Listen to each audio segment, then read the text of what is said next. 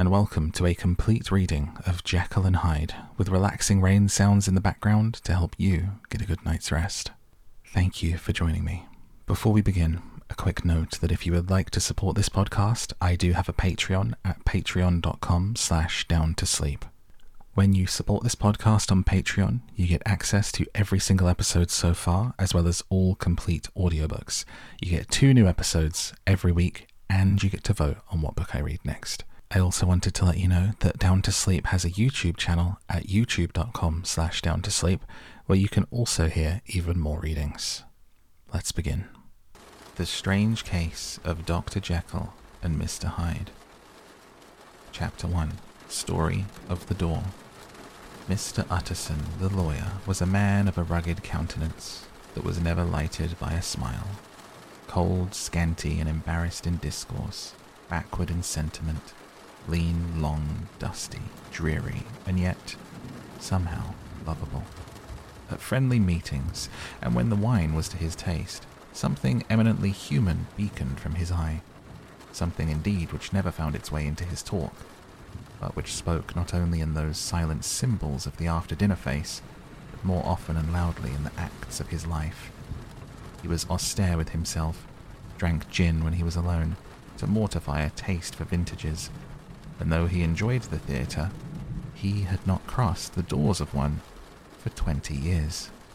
But he had an approved tolerance for others, sometimes wondering, almost with envy, at the high pressure of spirits involved in their misdeeds, and in any extremity inclined to help rather than to reprove. "I incline to Cain's heresy," he used to say quaintly. "I let my brother go to the devil in his own way." In this character, it was frequently his fortune to be the last reputable acquaintance and the last good influence in the lives of down-going men, and to such as these, so long as they came about his chambers, he never marked a shade of change in his demeanour. No doubt the feat was easy to Mr. Utterson, for he was undemonstrative at the best, and even his friendship seemed to be founded in a similar catholicity of good nature. It is the mark of a modest man to accept his friendly circle ready-made from the hands of opportunity, and that was the lawyer's way. His friends were those of his own blood or those whom he had known the longest. His affections, like ivy, were the growth of time. They implied no aptness in the object. Hence, no doubt the bond that united him to Mr. Richard Enfield, his distant kinsman, the well-known man about town. It was a nut to crack for many. What these two could see in each other, or what subjects they could find in common. It was reported by those who encountered them in their Sunday walks that they said nothing, looked singularly dull, and would hail with obvious relief the appearance of a friend. For all that, the two men put the greatest store by these excursions, counted them the chief jewel of each week, and not only set aside occasions of pleasure, but even resisted the calls of business. They might enjoy them uninterrupted. It chanced on one of these rambles that their way led them down a by-street in a busy quarter of London. The street was small and what is called quiet, but it drove a thriving trade on the weekdays. The inhabitants were all doing well, it seemed, and all emulously hoping to do better still, laying out the surplus of their grains in coquetry, so that the shop fronts stood along that thoroughfare with an air of invitation, like rows of smiling saleswomen. Even on Sunday, when it veiled its more florid charms and lay comparatively empty of passage, the street shone out in contrast to its dingy neighbourhood, like a fire in a forest, with its freshly painted shutters and well-polished brasses and general cleanliness and gaiety of note, instantly caught and pleased the eye of the passenger. 2 doors from one corner on the left hand going east, the line was broken by the entry of a court, and just at that point a certain sinister block of building thrust forward its gable on the street.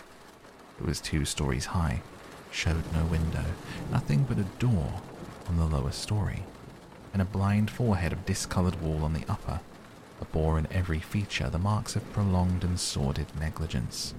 The door, which was equipped with neither bell nor knocker, was blistered and disdained. Tramps slouched into the recess and struck matches on the panels. Children kept shop upon the steps. The schoolboy had tried his knife on the mouldings, and for close on a generation, no one had appeared to drive away these random visitors or to repair their ravages. Mr. Enfield and the lawyer were on the other side of the by-street, but when they came abreast of the entry, the former lifted up his cane and pointed. "Did you ever remark that door?" he asked, and when his companion had replied in the affirmative, "It's connected in my mind," added he, with a very odd story. "Indeed?" said Mr. Utterson with a slight change of voice. "And what was that?" "Well, it was this way," returned Mr. Enfield. "I was coming home from some place at the end of the world, about 3 o'clock of a black winter morning, and my way lay through part of town where there was literally nothing to be seen but lamps. Street after street, and all the folks asleep, street after street, all lighted up, as if for a procession, and all as empty as a church, till at last I got into that state of mind when a man listens and begins to long for the sight of a policeman. All at once I saw 2 figures, one a little man who was stumping along eastward at a good walk, and the other a girl of maybe 8 or 10 who was running as hard as she was able down a cross street. Well, sir, the 2 ran into one another naturally enough at the corner, and then came the horrible part of the thing, for the man trampled calmly over the child's body and left her screaming on the ground. It sounds nothing to hear, but it was hellish to see. It wasn't like a man, it was like some damn juggernaut. I gave a few halloa, took to my heels and collared my gentleman, and I brought him back to where there was already quite a group about the screaming child. He was perfectly cool and made no resistance, but gave me one look so ugly that it brought out the sweat on me, like running. The people who had turned out were the girl's own family, and pretty soon the doctor, for whom she had been sent, put in his appearance. Well, the child was not much the worse, more frightened according to the sawbones, and there you might have supposed would be an end to it. But there was one curious circumstance. I'd taken a loathing to my gentleman at first sight, so had the child's family, which was only natural. But the doctor's case was what struck me. He was the usual cut-and-dry apothecary, of no particular age and colour, with a strong Edinburgh accent, and about as emotional as a bagpipe. Well, sir, he was like the rest of us. Every time he looked at my prisoner, I saw that Sawbones turn sick and white with the desire to kill him. I knew what was in his mind, just as he knew what was in mine, and killing being out of the question, we did the next best. We told the man we could and would make such a scandal out of this as should make his name stink from one end of London to the other. If he had any friends or any credit, we undertook that we should lose them, and all the time as we were pitching it in red hot, we were keeping the women off him as best we could, for they were as wild as harpies. I never saw a circle of such hateful faces. And there was the man in the middle, with a kind of black, sneering coolness. Frightened, too, I could see that, but carrying it off, sir, really like Satan. "If you choose to make capital out of this accident," said he, "I am naturally helpless. No gentleman but wishes to avoid a scene," says he. "Name your figure." Well, we screwed him up to £100 for the child's family. He would have clearly liked to stick out, but there was something about the lot of us that meant mischief, and at last he struck. The next thing was to get the money, and where do you think he carried us but to that place with the door? Whipped out a key and went in, and presently came back with the matter of £10 in gold and a cheque for the balance, drawn payable to bearer and signed with a name that I can't mention, though it's one of the points of my story, but it was a name at least very well known, and often printed. The figure was stiff, but the signature was good for more than that if it was only genuine. I took the liberty of pointing out to my gentleman that the whole business looked apocryphal, and that a man does not, in real life, walk into a cellar door at 4 a.m. and come out with another man's cheque for close upon £100. He was quite easy and sneering. "Set your mind at rest," says he. "I will stay with you till the bank's open and cash the cheque myself." So we all set off, the doctor, the child's father, our friend, myself, and passed the rest of the night in my chambers. And next day, when we had breakfasted, went in a body to the bank, gave in the cheque myself, and said I had every reason to believe it was a forgery. Not a bit of it. The cheque was genuine. "Tut, tut," said Mr. Utterson. "I see you feel as I do," said Mr. Enfield. "Yes, it's a bad story.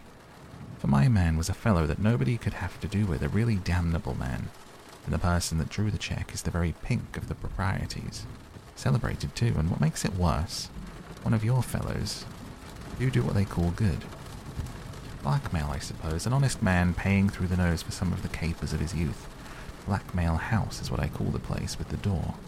In consequence, though even that, is far from explaining all, he added, and with the words fell into a vein of musing.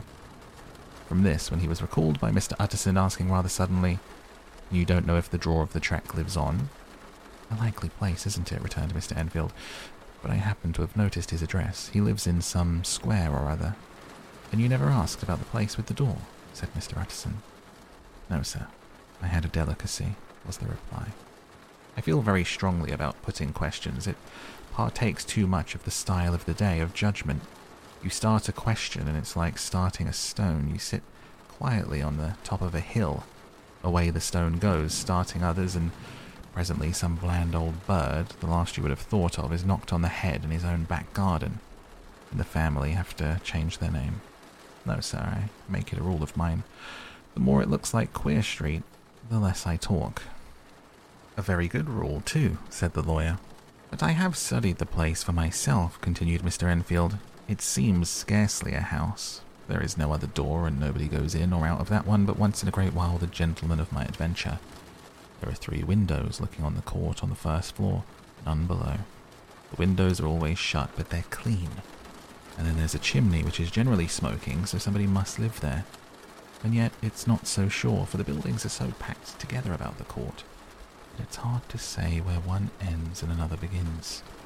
The pair walked on again for a while in silence, and then, "Enfield," said Mr. Utterson, "that's a good rule of yours." "Yes, I think it is," returned Enfield. "But for all of that," continued the lawyer, "there's one point I want to ask. I want to ask the name of the man who walked over the child." "Well," said Mr. Enfield, "I can't see what harm it would do. It was a man of the name of Hyde." Said Mr. Utterson. "What sort of man is he to see?" "He's not easy to describe. There's something wrong with his appearance, something displeasing, something downright detestable. I never saw a man I so disliked, and yet I scarce know why. He must be deformed somewhere. He gives a strong feeling of deformity, although I couldn't specify the point. He's an extraordinary-looking man, and yet I really can name nothing out of the way. No, sir, I can make no hand of it. I can't describe him, and it's not want of memory, for I declare I can see him this moment." Mr. Utterson again walked some way in silence, and obviously under a weight of consideration. "You're sure he used a key?" he inquired at last. "My dear sir," began Enfield, surprised out of himself. "Yes, I know.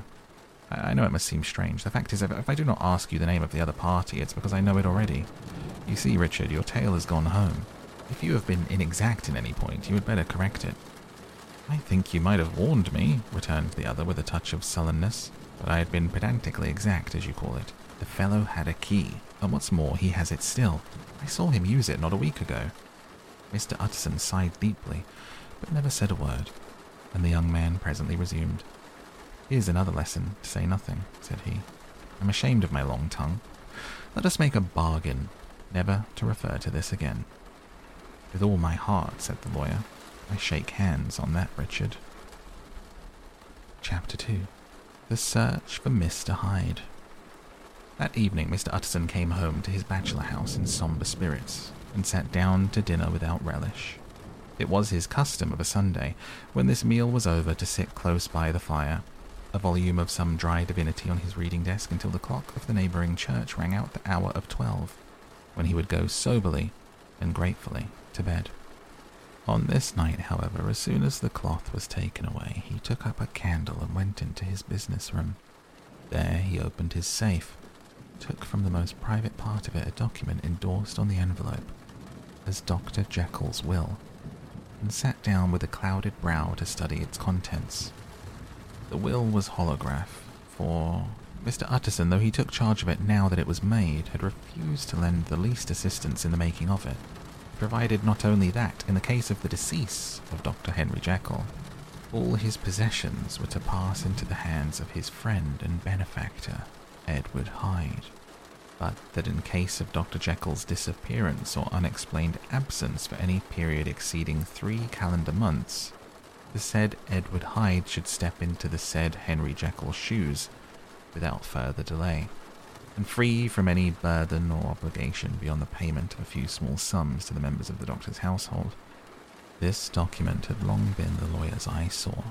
It offended him, both as a lawyer and as a lover of the sane and customary sides of life, to whom the fanciful was immodest, and hitherto it was his ignorance of Mr. Hyde that had swelled his indignation.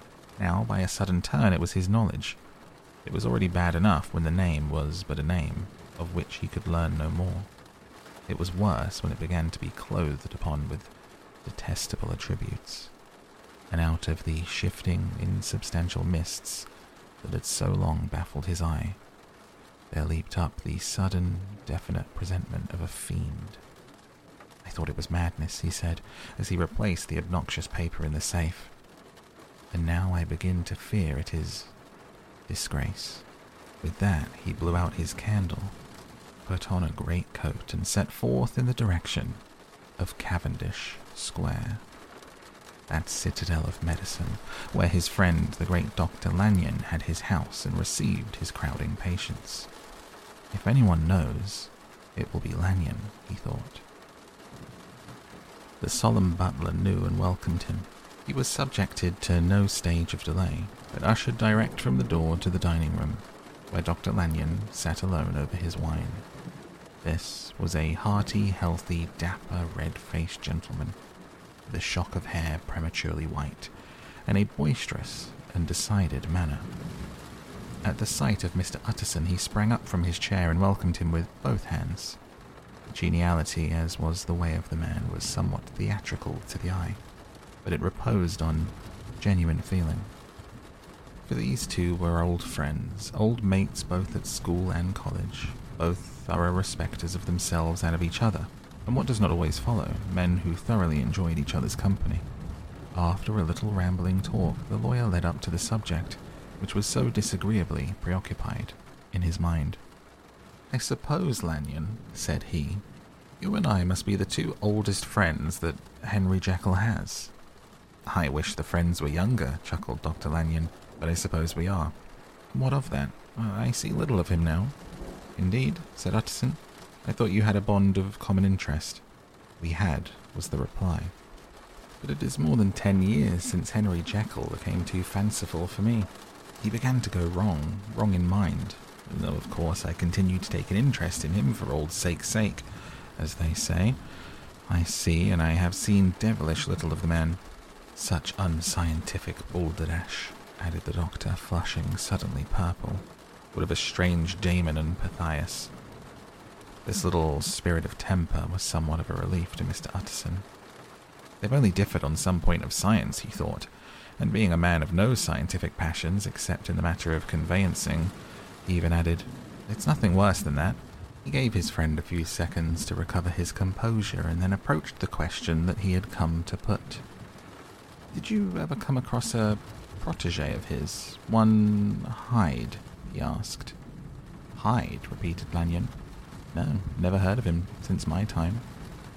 That was the amount of information that the lawyer carried back with him to the great dark bed, on which he tossed to and fro, until the small hours of the morning began to grow large. It was a night of little ease to his toiling mind, toiling in mere darkness and besieged by questions. 6 o'clock struck on the bells of the church that was so conveniently near to Mr. Utterson's dwelling, and still he was digging at the problem. Thereto it had touched him on the intellectual side alone, but now his imagination also was engaged, or rather enslaved, and as he lay and tossed in the gross darkness of the night in the curtained room, Mr. Enfield's tale went by before his mind in a scroll of lighted pictures. He would be aware of the great field of lamps of a nocturnal city, then of the figure of a man walking swiftly, then of a child running from the doctor's. And then these met, and that human juggernaut trod the child down and passed on regardless of her screams. Or else he would see a room in a rich house where his friend lay asleep, dreaming and smiling at his dreams. And then the door of that room would be opened, the curtains of the bed plucked apart, the sleeper recalled, and lo, there would be, standing by his side, a figure to whom power was given.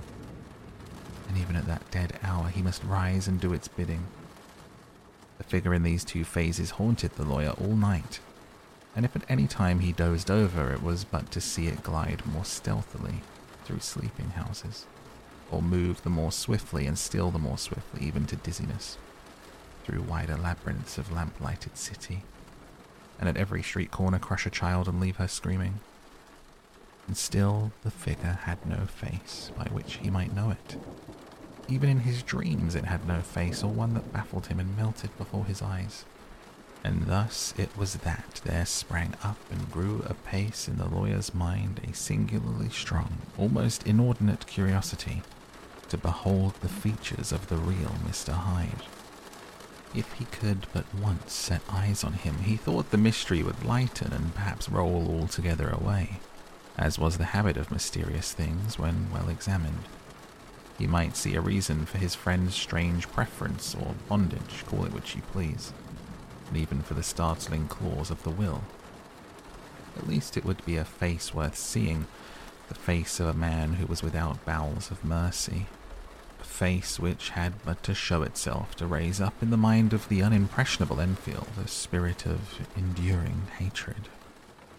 From that time forward, Mr. Utterson began to haunt the door in the by-street of shops, in the morning before office hours, at noon when business was plenty and time scarce, and at night under the face of the fogged city moon, by all lights and at all hours of solitude or concourse. The lawyer was to be found on his chosen post. If he be Mr. Hyde, he thought, I shall be Mr. Seek. And at last his patience was rewarded. It was a fine, dry night, a frost in the air, the streets as clean as a ballroom floor, the lamps, unshaken by any wind, drawing a regular pattern of light and shadow. By 10 o'clock, when the shops were closed, the by-street was very solitary and, in spite of the low growl of London from all round, very silent. Small sounds carried far, domestic sounds out of the houses were clearly audible on either side of the roadway. The rumour of the approach of any passenger preceded him by a long time. Mr. Utterson had been some minutes at his post when he was aware of an odd, light footstep drawing near. In the course of his nightly patrols, he had long grown accustomed to the quaint effect with which the footfalls of a single person, while he is still a great way off, suddenly spring out distinct from the vast hum and clatter of the city. Yet his attention had never before been so sharply and decisively arrested, and it was with a strong, superstitious prevision of success that he withdrew into the entry of the court. The steps drew swiftly nearer and swelled out suddenly louder as they turned the end of the street. The lawyer, looking forth from the entry, could soon see what manner of man he had to deal with. He was small and very plainly dressed, and the look of him, even at that distance, went somehow strongly against the watcher's inclination. But he made straight for the door, crossing the roadway to save time, and as he came he drew a key from his pocket like one approaching home. Mr. Utterson stepped out and touched him on the shoulder as he passed. "Mr. Hyde, I think." Mr. Hyde shrank back with a hissing intake of the breath. But his fear was only momentary, and though he did not look the lawyer in the face, he answered coolly enough, "That is my name. What do you want?" "I see you are going in," returned the lawyer. "I'm an old friend of Dr. Jekyll's, Mr. Utterson of Gaunt Street. You must have heard of my name, and meeting you so conveniently, I thought you might admit me." "You will not find Dr. Jekyll. He is from home," replied Mr. Hyde, blowing in the key. And suddenly, but still without looking up, "How did you know me?" he asked. "On your side," said Mr. Utterson. "Will you do me a favour?" "With pleasure," replied the other. "What shall it be?" "Will you let me see your face?" asked the lawyer. Mr. Hyde appeared to hesitate, and then, as if upon some sudden reflection, fronted about with an air of defiance, and the pair stared at each other pretty fixedly for a few seconds. "Now I shall know you again," said Mr. Utterson. "It may be useful." "Yes," returned Mr. Hyde. "It is as well we have met. You should have my address." And he gave a number of a street in Soho. Good God, thought Mr. Utterson. Can he, too, have been thinking of the will? But he kept his feelings to himself and only grunted in acknowledgement of the address. "And now," said the other, "how did you know me?" "By description," was the reply. "Whose description?" "We have common friends," said Mr. Utterson. "Common friends," echoed Mr. Hyde a little hoarsely. "Who are they?" "Jekyll, for instance," said the lawyer. "He never told you," cried Mr. Hyde with a flush of anger. "I did not think he would have lied." "Come," said Mr. Utterson, "that is not fitting language." The other snarled aloud into a savage laugh, and the next moment, with extraordinary quickness, he had unlocked the door and disappeared into the house. The lawyer stood a while when Mr. Hyde had left him, the picture of disquietude. Then he began slowly to mount the street, pausing every step or two and putting his hand to his brow like a man in mental perplexity. The problem he was thus debating as he walked was one of a class that is rarely solved. Mr. Hyde was pale and dwarfish. He gave an impression of deformity without any nameable malformation. He had a displeasing smile. He had borne himself to the lawyer with a sort of murderous mixture of timidity and boldness, and he spoke with a husky whispering and somewhat broken voice. All these were points against him, but not all of these together could explain the hitherto unknown disgust, loathing and fear with which Mr. Utterson regarded him. "There must be something else," said the perplexed gentleman. "There is something more, if I could find a name for it. God bless me, the man seems hardly human. Something troglodytic, shall we say? Or can it be the old story of Dr. Fell? Or is it the mere radiance of a foul soul that thus transpires through and transfigures its clay continent? The last, I think, for, oh, my poor old Harry Jekyll, if I ever read Satan's signature upon a face, it is that on your new friend." Round the corner from the by-street there was a square of ancient handsome houses, now for the most part decayed from their high estate, and let in flats and chambers to all sorts and conditions of men. Map engravers, architects, shady lawyers, and the agents of obscure enterprise. One house, however, second from the corner, was still occupied entire, and at the door of this, which wore a great air of wealth and comfort, though it now plunged in darkness except for the fanlight, Mr. Utterson stopped and knocked. A well-dressed elderly servant opened the door. "Is Dr. Jekyll at home, Poole?" asked the lawyer. "I will see Mr. Utterson," said Poole, admitting the visitor as he spoke into a large low-roofed comfortable hall paved with flags, warmed after the fashion of a country house by a bright open fire, and furnished with costly cabinets of oak. "Will you wait here by the fire, sir, or shall I give you a light in the dining room?" "Here, thank you," said the lawyer, and he drew near and leaned on the tall fender. This hall, in which he was now left alone, was a pet fancy of his friend the doctor's, and Utterson himself was wont to speak of it as the pleasantest room in London. But tonight there was a shudder in his blood. The face of Hyde sat heavy on his memory. He felt, what was rare of him, a nausea and distaste of life, and in the gloom of his spirits he seemed to read a menace in the flickering of the firelight on the polished cabinets, and the uneasy starting of the shadow on the roof. He was ashamed of his relief when Poole presently returned to announce that Dr. Jekyll was gone out. "I saw Mr. Hyde go in the old dissecting room, Poole," he said. "Is that right when Dr. Jekyll is from home?" "Quite right, Mr. Utterson, sir," replied the servant. "Mr. Hyde has a key." "Your master seems to repose a great deal of trust in that young man, Poole," resumed the other, musingly. "Yes, sir, he does indeed," said Poole. "We have all orders to obey him." "I do not think I've ever met Mr. Hyde," asked Utterson. "Oh dear, no, sir. He never dines here," replied the butler. "Indeed, we see very little of him on this side of the house. He mostly comes and goes by the laboratory." "Well, good night, Poole." "Good night, Mr. Utterson." And the lawyer set out homeward with a very heavy heart. Poor Harry Jekyll, he thought. My mind misgives me that he is in deep waters. He was wild when he was young, a long while ago to be sure, but in the law of God there is no statute of limitations. Aye, it must be that, the ghost of some old sin, the cancer of some concealed disgrace. Punishment coming, years after memory has forgotten and self-love condoned the fault. And the lawyer, scared by the thought, brooded a while on his own past, groping in all the corners of memory, lest by some chance some jack-in-the-box of an old iniquity should leap to light there.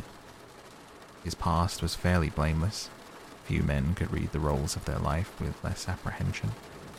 Yet he was humbled to the dust by the many ill things he had done, and raised up again into a sober and fearful gratitude by the many that he had come so near to doing yet avoided. And then, by a return on his former subject, he conceived a spark of hope. This Master Hyde, if he was studied, thought he, must have secrets of his own. Black secrets, by the look of him. Secrets compared to which poor Jekyll's worst would be like sunshine. Things cannot continue as they are. It turns me cold to think of this creature stealing like a thief to Harry's bedside.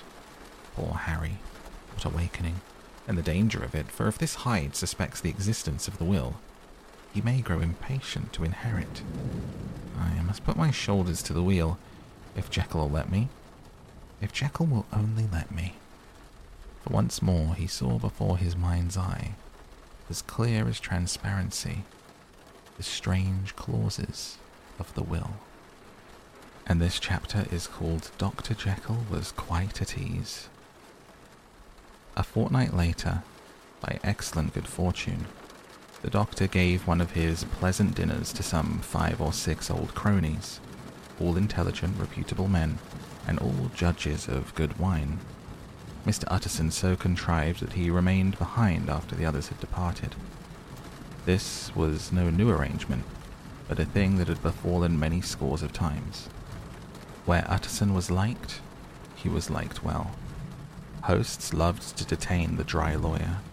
When the light-hearted and loose-tongued had already their foot on the threshold, they liked to sit a while in his unobtrusive company, practicing for solitude, sobering their minds in the man's rich silence after the expense and strain of gaiety. To this rule, Dr. Jekyll was no exception.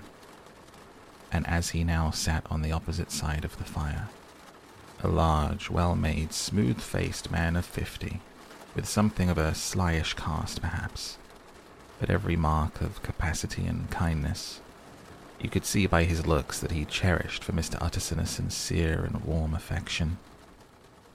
"I have been wanting to speak to you, Jekyll," began the latter. "You know that will of yours?" A close observer might have gathered that the topic was distasteful, but the doctor carried it off gaily. "My poor Utterson," said he, "you are unfortunate in such a client. I never saw a man so distressed as you were by my will, unless it were that hide-bound pedant Lanyon, at what he called my scientific heresies. Oh, I know, he's a good fellow. You needn't frown. An excellent fellow. And I always mean to see more of him, but a hide-bound pedant for all that. An ignorant, blatant pedant. And I was never more disappointed in any man than Lanyon." "You know I never approved of it," pursued Utterson, ruthlessly disregarding the fresh topic. "My will? Yes, certainly, I know that," said the doctor, a trifle sharply. "You have told me so." "Well, I tell you so again," continued the lawyer. "I have been learning something of young Hyde." The large handsome face of Dr. Jekyll grew pale to the very lips, and there came a blackness about his eyes. "I do not care to hear more," said he. "This is a matter I thought we had agreed to drop."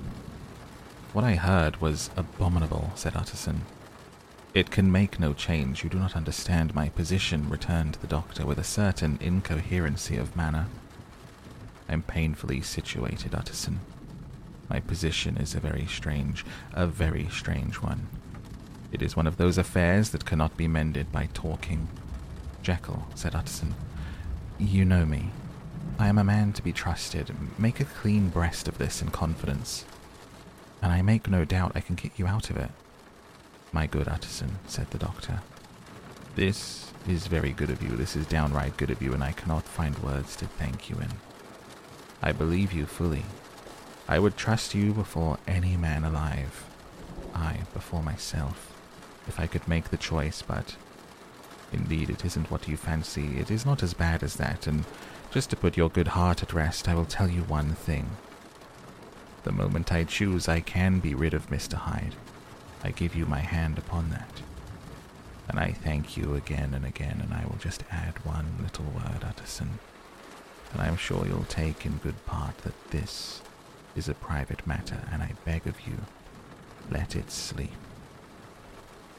Utterson reflected a little, looking in the fire. I have no doubt that you are perfectly right, he said at last, getting to his feet. Well, since we have touched upon this business, and for the last time, I hope, continued the doctor, there is one point I should like you to understand. I have really a very great interest in poor Hyde. I know you have seen him, he told me, sir. I fear he was rude.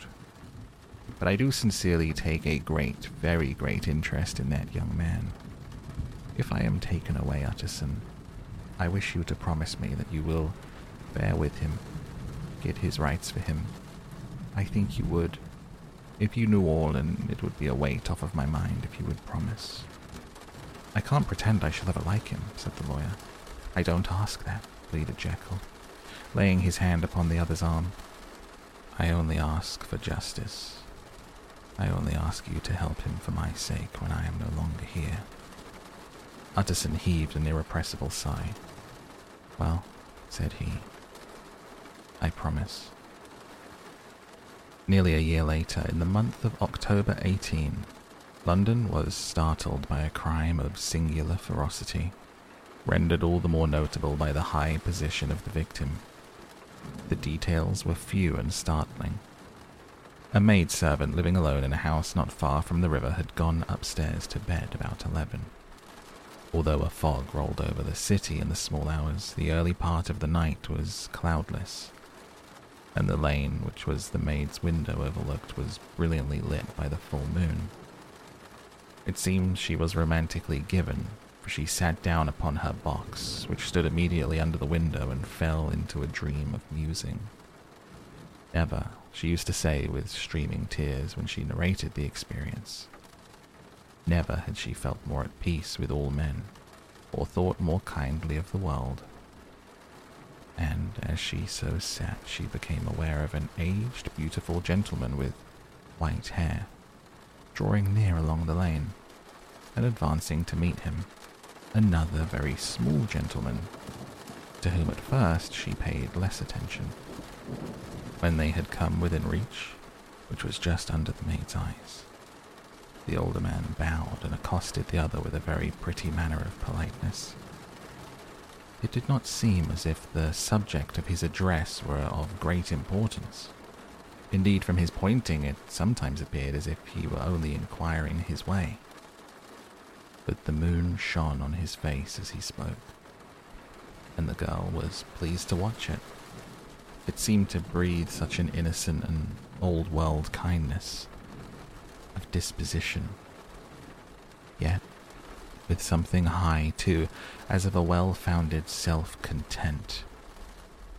Presently her eye wandered to the other, and she was surprised to recognize in him a certain Mr. Hyde, who had once visited her master and for whom she had conceived a dislike. He had in his hand a heavy cane, with which he was trifling, but he answered never a word, and seemed to listen with an ill-contained impatience. And then, all of a sudden, he broke out in a great flame of anger, stamping his foot, brandishing the cane, and carrying on, as the maid described it, like a madman. The old gentleman took a step back with the air of one very much surprised and a trifle hurt. And at that, Mr. Hyde broke out of all bounds and clubbed him to the earth. And next moment, with ape-like fury, he was trampling his victim underfoot, hailing down a storm of blows, under which the bones were audibly shattered. The body jumped upon the roadway. At the horror of these sights and sounds, the maid fainted. It was 2 o'clock when she came to herself and called for the police. The murderer was gone long ago, but there lay his victim, in the middle of the lane, incredibly mangled. The stick with which the deed had been done, although it was of some rare and very tough and heavy wood, had broken in the middle under the stress of this cruelty. One splintered half had rolled into the neighboring gutter, the other, without doubt, had been carried away by the murderer. A purse and a gold watch were found upon the victim, but no cards or papers, except a sealed and stamped envelope, which he had been probably carrying to the post, and bore the name and address of Mr. Utterson. This was brought to the lawyer the next morning, before he was out of bed, and he had no sooner seen it and been told the circumstances that he shot out a solemn lip. "I shall say nothing until I've seen the body," said he. "This may be very serious. Have the kindness to wait while I dress." And with the same grave countenance he hurried through his breakfast and drove to the police station. As soon as he came into the cell, he nodded. "Yes," said he, "I recognize him.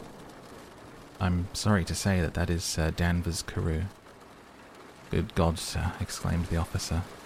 "Is it possible?" The next moment his eye lighted up with professional ambition.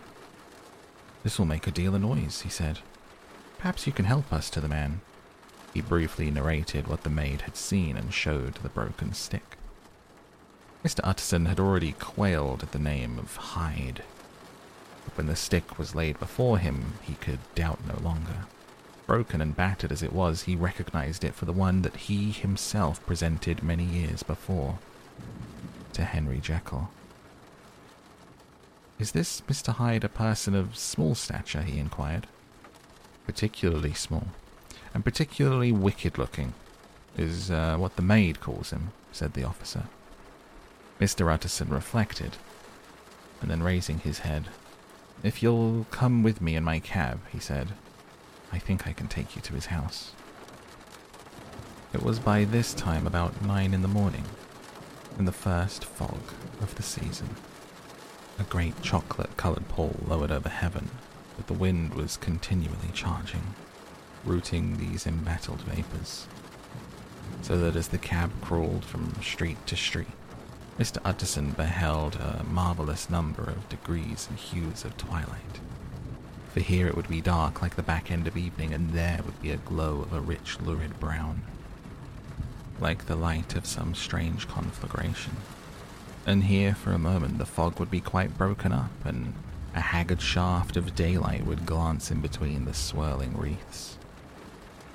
The dismal quarter of Soho seen under these changing glimpses, with its muddy ways and slatternly passengers, and its lamps which had never been extinguished, or had been kindled afresh to combat this mournful reinvasion of darkness, seemed in the lawyer's eyes like a district of some city in a nightmare. The thoughts of his mind besides were of the gloomiest dye, and when he glanced at the companion of his drive, he was conscious of some touch of that terror of the law and the law's officers, which may at times assail the most honest. As the cab drew up before the address indicated, the fog lifted a little, and showed him a dingy street, a gin palace, a low French eating house, a shop for the retail of penny numbers and 2-penny salads, many ragged children huddled in doorways, and many women of many different nationalities passing out, key in hand, to have a morning glass. The next moment the fog settled down again upon that part, as brown as umber, and cut him off from his blackguardly surroundings. This was the home of Henry Jekyll's favourite, of a man who was heir to £250,000 sterling. An ivory-faced and silvery-haired old woman opened the door. She had an evil face, smoothed by hypocrisy, but her manners were excellent. Yes, she said, this was Mr. Hyde's, but he was not at home. He had been in that night very late, but he had gone away again in less than an hour. There was nothing strange in that. His habits were very irregular. He was often absent, for instance. It was nearly 2 months since she had seen him, till yesterday. "Very well, then. We wish to see his rooms," said the lawyer. And when the woman began to declare it was impossible, "I'd better tell you who this person is," he added. "This is Inspector Newcomen of Scotland Yard." A flash of odious joy appeared upon the woman's face. "Ah," said she, "he is in trouble. What has he done?" Mr. Utterson and the inspector exchanged glances. "You don't seem a very popular character," observed the latter. "And now, my good woman, just let me and this gentleman have a look about us." In the whole extent of the house, which but for the old woman remained otherwise empty, Mr. Hyde had only used a couple of rooms, but these were furnished with luxury and good taste. The closet was filled with wine. The plate was of silver, the napery elegant. A good picture hung upon the walls, a gift, as Utterson supposed, from Henry Jekyll, who was much of a connoisseur. The carpets were of many plies and agreeable in colour. At this moment, however, the rooms bore every mark of having been recently and hurriedly ransacked. Clothes lay about the floor, with their pockets inside out. Lock-fast drawers stood open, and on the hearth lay a pile of grey ashes, as though many papers had been burned. From these embers the inspector disinterred the butt end of a green cheque-book, which had resisted the action of the fire. The other half of the stick was found behind the door, and as this clinched his suspicions, the officer declared himself delighted. A visit to the bank, where several £1,000s were found to be lying to the murderer's credit, completed his gratification. "You may depend upon it, sir," he told Mr. Utterson. "I have him in my hand. He must have lost his head, or he never would have left the stick, or above all burned the cheque-book. Why, money's life to the man. We've nothing to do but wait for him at the bank and get out the handbills." This last, however, was not so easy of an accomplishment. Mr. Hyde had numbered few familiars. Even the master of the servant maid had only seen him twice. His family could nowhere be traced. He had never been photographed, and the few who could describe him differed widely, as common observers will. Only on one point that they agreed, and that was the haunting sense of unexpressed deformity with which the fugitive impressed his beholders. It was late in the afternoon when Mr. Utterson found his way to Dr. Jekyll's door, where he was at once admitted by Poole and carried down by the kitchen officers, across a yard which had once been a garden, to the building which was indifferently known as the laboratory or dissecting rooms. The doctor had bought the house from the heirs of a celebrated surgeon, his own tastes being rather chemical than anatomical, had changed the destination of the block at the bottom of the garden. It was the first time that the lawyer had been received in that part of his friend's quarters.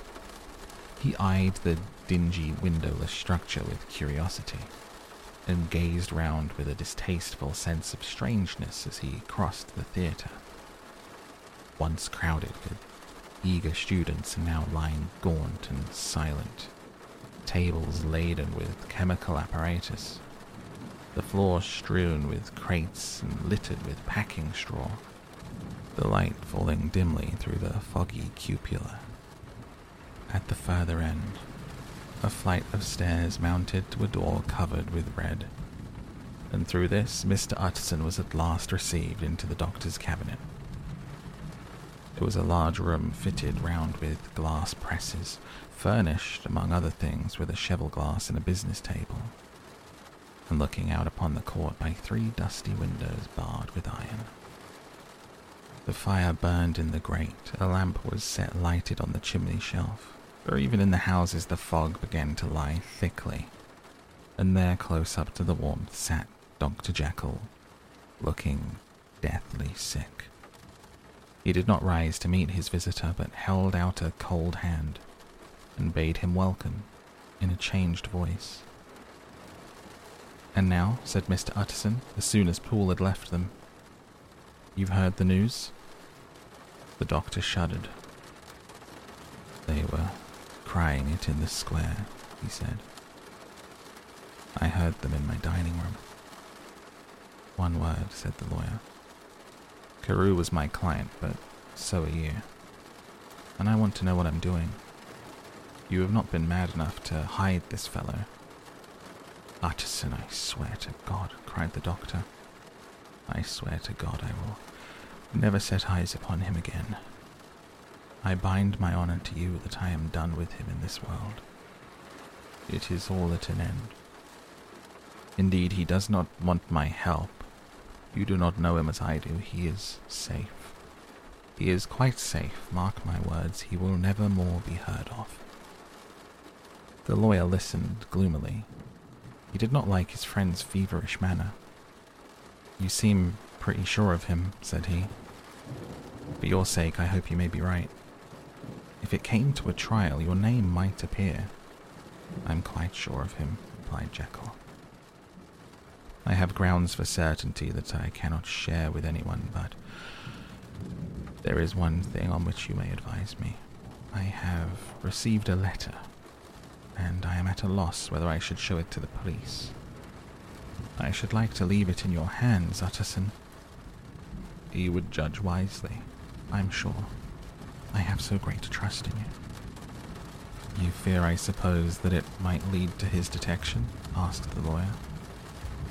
"No," said the other. "I cannot say that I care what becomes of Hyde. I am quite done with him. I was thinking of my own character, which this hateful business has rather exposed." Utterson ruminated a while.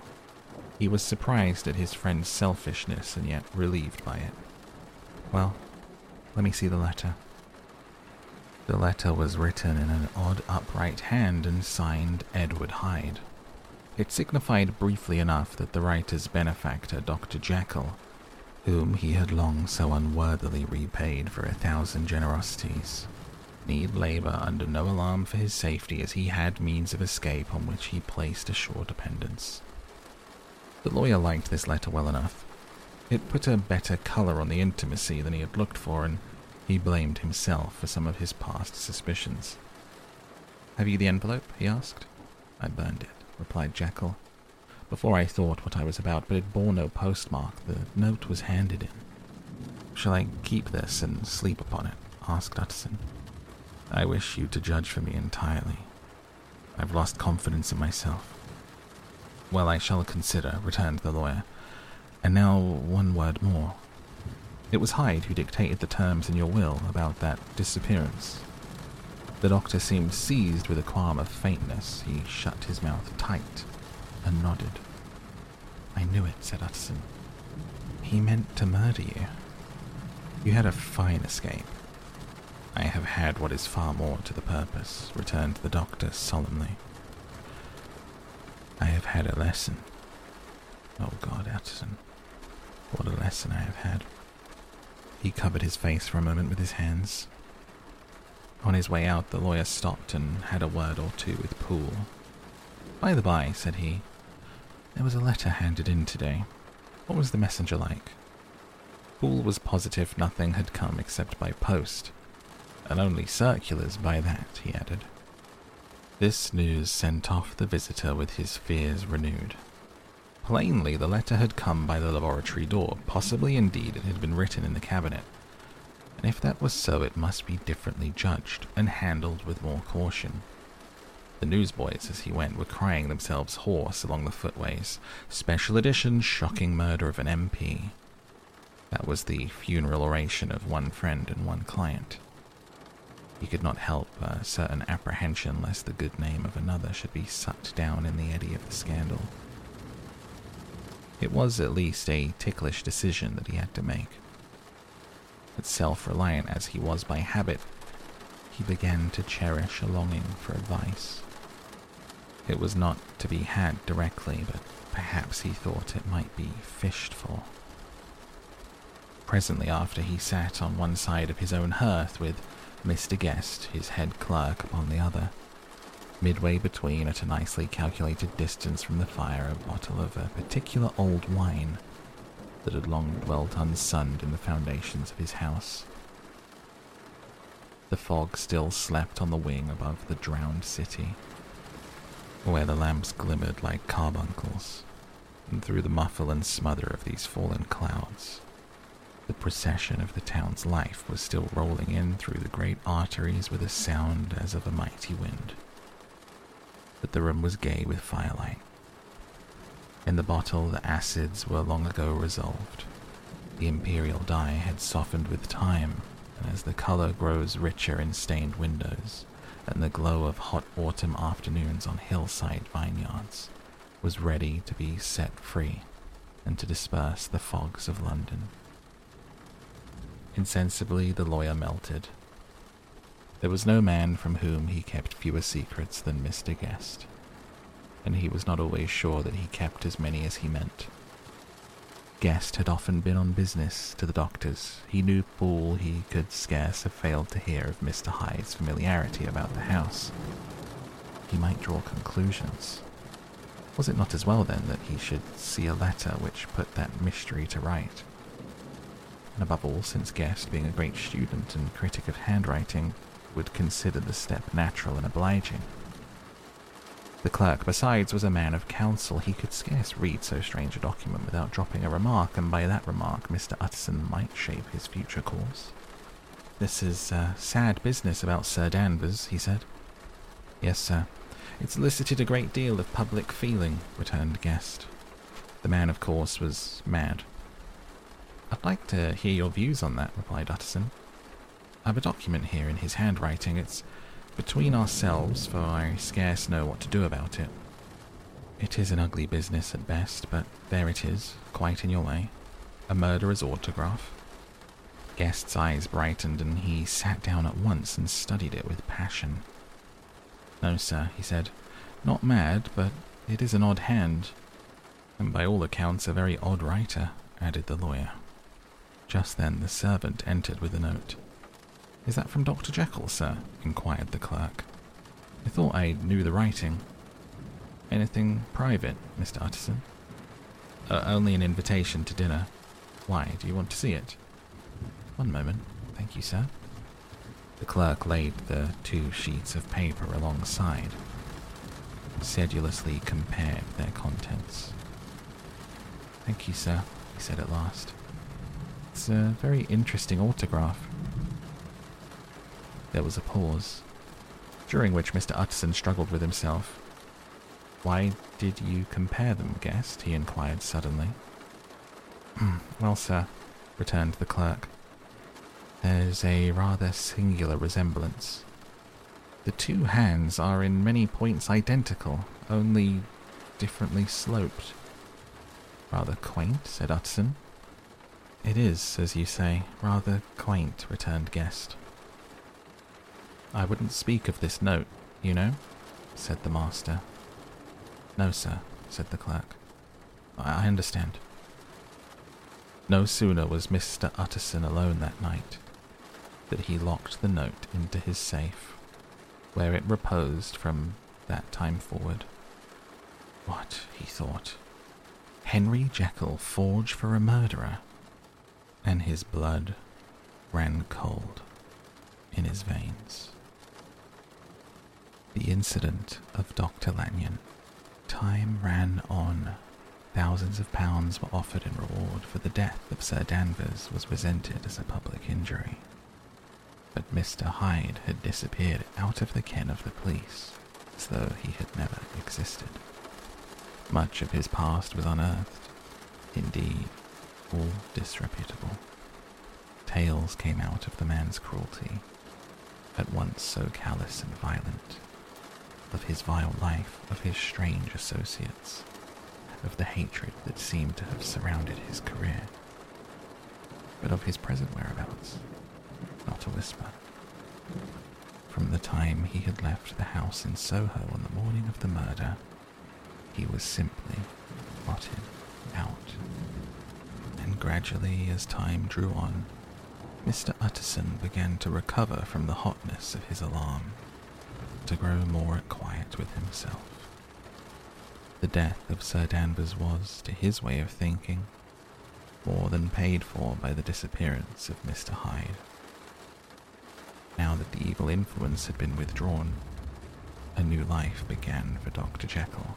He came out of his seclusion, renewed relations with his friends, became once more their familiar guest and entertainer. And whilst he had always been known for charities, he was now no less distinguished for religion. He was busy. He was much in the open air. He did good. His face seemed to open and brighten, as if with an inward consciousness of service. And for more than 2 months, the doctor was at peace. On the 8th of January, Utterson had dined at the doctor's with a small party. Lanyon had been there, and the face of the host had looked from one to the other, as in the old days, when the trio were inseparable friends. On the 12th, and again on the 14th, the door was shut against the lawyer. The doctor was confined to the house, Poole said, and saw no one. On the 15th, he tried again, and was again refused. Having now been used for the last 2 months to see his friend almost daily, he found his return of solitude to weigh upon his spirits. The 5th night he had in guests to dine with him, and the 6th he betook himself to Dr. Lanyon's. There at least he was not denied admittance, but when he came in he was shocked at the change which had taken place in the doctor's appearance. He had his death warrant written legibly upon his face. The rosy man had grown pale. His flesh had fallen away. He was visibly balder and older. And yet it was not so much these tokens of a swift physical decay that arrested the lawyer's notice, as a look in the eye and quality of manner that seemed to testify to some deep-seated terror of the mind. It was unlikely that the doctor should fear death, and yet that was what Utterson was tempted to suspect. Yes, he thought, he is a doctor. He must know his own state and that his days are counted, and the knowledge is more than he can bear. And yet, when Utterson remarked on his ill looks, it was with an air of great firmness that Lanyon declared himself a doomed man. "I have had a shock," he said, "that I shall never recover. It is a question of weeks. Well, life has been pleasant. I liked it. Yes, sir, I used to like it. I sometimes think if we knew all, we should be more glad to get away." "Jekyll is ill too," observed Utterson. "Have you seen him?" But Lanyon's face changed, and he held up a trembling hand. "I wish to see or hear no more of Dr. Jekyll," he said in a loud, unsteady voice. "I am quite done with that person, and I beg that you will spare me any allusion to one whom I regard as dead." "Tut, tut," said Mr. Utterson. Then after a considerable pause, "Can't I do anything? We are 3 very old friends, Lanyon. We shall not live to make others." "Nothing can be done," returned Lanyon. "Ask himself." "He will not see me," said the lawyer. "I'm not surprised at that," was the reply. "Some day, Utterson, after I am dead, you may perhaps come to learn the right and wrong of this. I cannot tell you. And in the meantime, if you can sit and talk with me of other things, for God's sake, stay and do so. But if you cannot keep clear of this accursed topic, then in God's name go, for I cannot bear it." As soon as he got home, Utterson sat down and wrote to Jekyll, complaining of his exclusion from the house, asking the cause of this unhappy break with Lanyon, and the next day brought him a long answer, often very pathetically worded, sometimes darkly mysterious in drift. The quarrel with Lanyon was incurable. "I do not blame our old friend," Jekyll wrote, "but I share his view that we must never meet. I mean from henceforth to lead a life of extreme seclusion. You must not be surprised, nor must you doubt my friendship.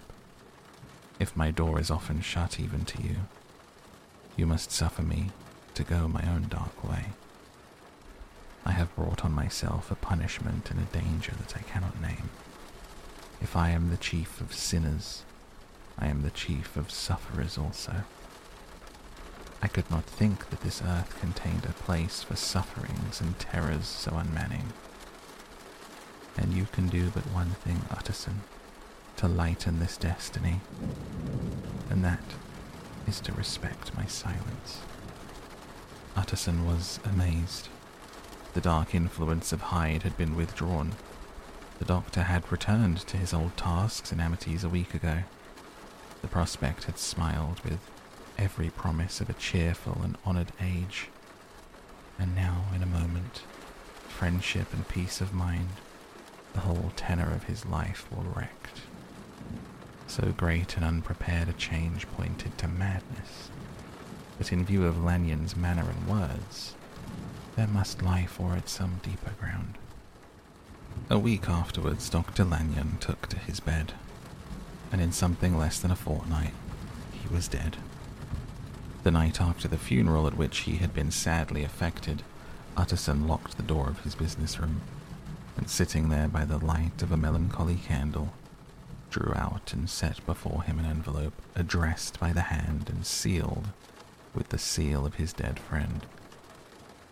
Private, for the hands of G.J. Utterson alone, and in the case of his predecease, to be destroyed, unread. So it was emphatically superscribed, and the lawyer dreaded to behold the contents. I have buried one friend today, he thought. What if this should cost me another? And then he condemned the fear as a disloyalty and broke the seal. Within there was another enclosure likewise sealed and marked upon the cover, not to be opened till the death or disappearance of Dr. Henry Jekyll. Utterson could not trust his eyes. Yes, it was disappearance, here again as in the mad will which he had long ago restored to its author. Here again the idea of a disappearance and the name of Henry Jekyll bracketed. But in the will, that idea had sprung from the sinister suggestion of the man Hyde. It was set there with a purpose all too plain and horrible. Written by the hand of Lanyon, what should it mean? A great curiosity came on the trustee to disregard the prohibition and dive at once to the bottom of these mysteries. But professional honour and faith to his dead friend were stringent obligations, and the packet slept in the inmost corner of his private safe. It is one thing to mortify curiosity, another to conquer it, and it may be doubted if from that day forth Utterson desired the society of his surviving friend with the same eagerness. He thought of him kindly, but his thoughts were disquieted and fearful. He went to call indeed, but he was perhaps relieved to be denied admittance. Perhaps in his heart he preferred to speak with Poole upon the doorstep and surrounded by the air and sounds of the open city, rather than be admitted into that house of voluntary bondage, to sit and speak with its inscrutable recluse. Poole had indeed no very pleasant news to communicate. The doctor, it appeared, now more than ever confined himself to the cabinet over the laboratory, where he would sometimes sleep. He was out of spirits. He had grown very silent. He did not read. It seemed as if he had something on his mind. Utterson became so used to the unvarying character of these reports that he fell off, little by little, in the frequency of his visits. Incident at the window. It chanced on Sunday, when Mr. Utterson was on his usual walk with Mr. Enfield, that their way lay once again through the by-street, and that when they came in front of the door, both stopped to gaze on it. "Well," said Enfield, "that story's at an end at least. We shall never see more of Mr. Hyde." "I hope not," said Utterson. "Did I ever tell you that I once saw him? Shared your feeling of repulsion?" "It's impossible to do the one without the other," returned Enfield. "By the way, what an ass you must have thought me, not to know that this was a back way to Dr. Jekyll's. It was partly your own fault that I found it out, even when I did." "So you found it out, did you?" said Utterson. "But if that be so, we may step into the court and take a look at the windows. To tell you the truth, I'm uneasy about poor Jekyll. And even outside, I feel as if the presence of a friend might do him good." The court was very cool and a little damp, full of premature twilight, although the sky high up overhead was still bright with sunset. The middle one of the 3 windows was halfway open, and sitting close beside it, taking the air with an infinite sadness of mien, like some disconsolate prisoner, Utterson saw Dr. Jekyll. "What? Jekyll," he cried. "I trust you are better." "I am very low, Utterson," replied the doctor drearily. "Very low. It will not last long, thank God." "You stay too much indoors," said the lawyer. "You should be out, whipping up the circulation like Mr. Enfield and me." "Come now, get your hat. Take a quick turn with us." "You're very good," sighed the other. "I should like to very much, but no, it is quite impossible. I dare not. But indeed, Utterson, I'm very glad to see you. This is really a great pleasure. I would ask you and Mr. Enfield up, but the place is really not fit." "Why then," said the lawyer good-naturedly, "the best thing we can do is stay down here and speak with you from where we are." "That is just what I was about to venture to propose," returned the doctor with a smile. The words were hardly uttered before the smile was struck out of his face, and succeeded by an expression of such abject terror and despair as froze the very blood of the 2 gentlemen below. They saw it but for a glimpse, for the window was instantly thrust down. But that glimpse had been sufficient, and they turned and left the court without a word. In silence, too, they traversed the by-street, and it was not until they had come into a neighbouring thoroughfare, where even upon a Sunday there were still some stirrings of life, that Mr. Utterson at last turned and looked at his companion. They were both pale, and there was an answering horror in their eyes.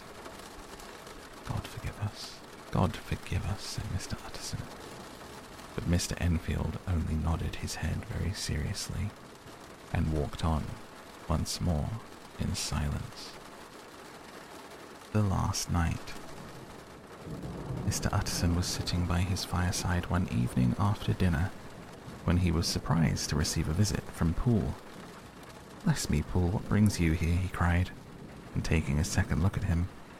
"What ails you? Is the doctor ill?"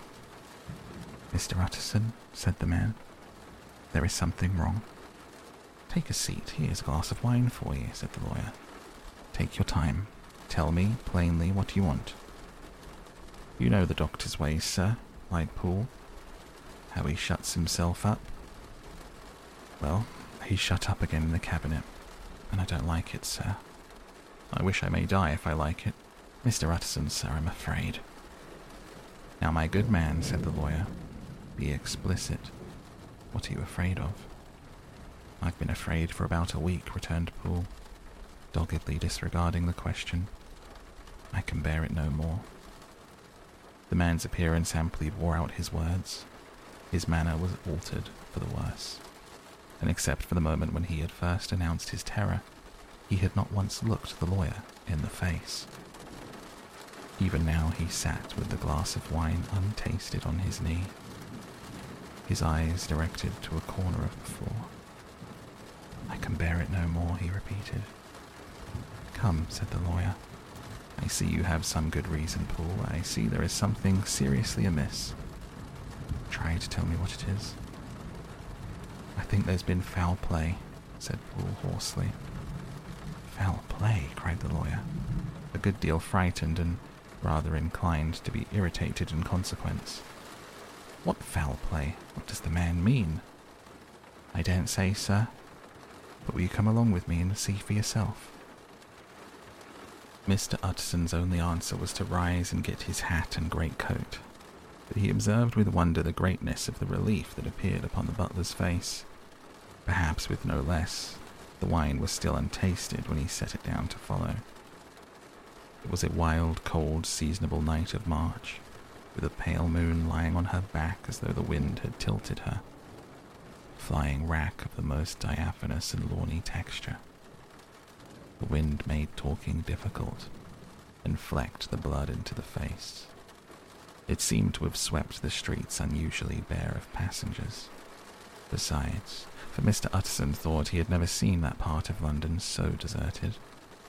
He could have wished it otherwise. Never in his life had he been conscious of so sharp a wish to see and touch his fellow creatures. For struggle as he might, there was borne in upon his mind a crushing anticipation of calamity. The square, when they got there, was full of wind and dust. The thin trees in the garden were lashing themselves along the railing. Poole, who had kept all the way a pace or two ahead, pulled up in the middle of the pavement, and in spite of the biting weather, took off his hat and mopped his brow with a red pocket handkerchief. For all the hurry of his coming, these were not the dews of exertion that he wiped away, the moisture of some strangling anguish. His face was white, and his voice when he spoke was harsh and broken.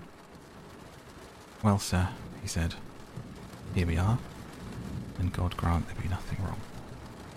"Amen, Poole," said the lawyer. Thereupon the servant knocked in a very guarded manner. The door was opened on the chain, and a voice asked from within, "Is that you, Poole?" "It's all right," said Poole. "Open the door." The hall, when they entered it, was brightly lighted up. The fire was built high in the hearth, and the whole of the servants, men and women, stood huddled together like a flock of sheep.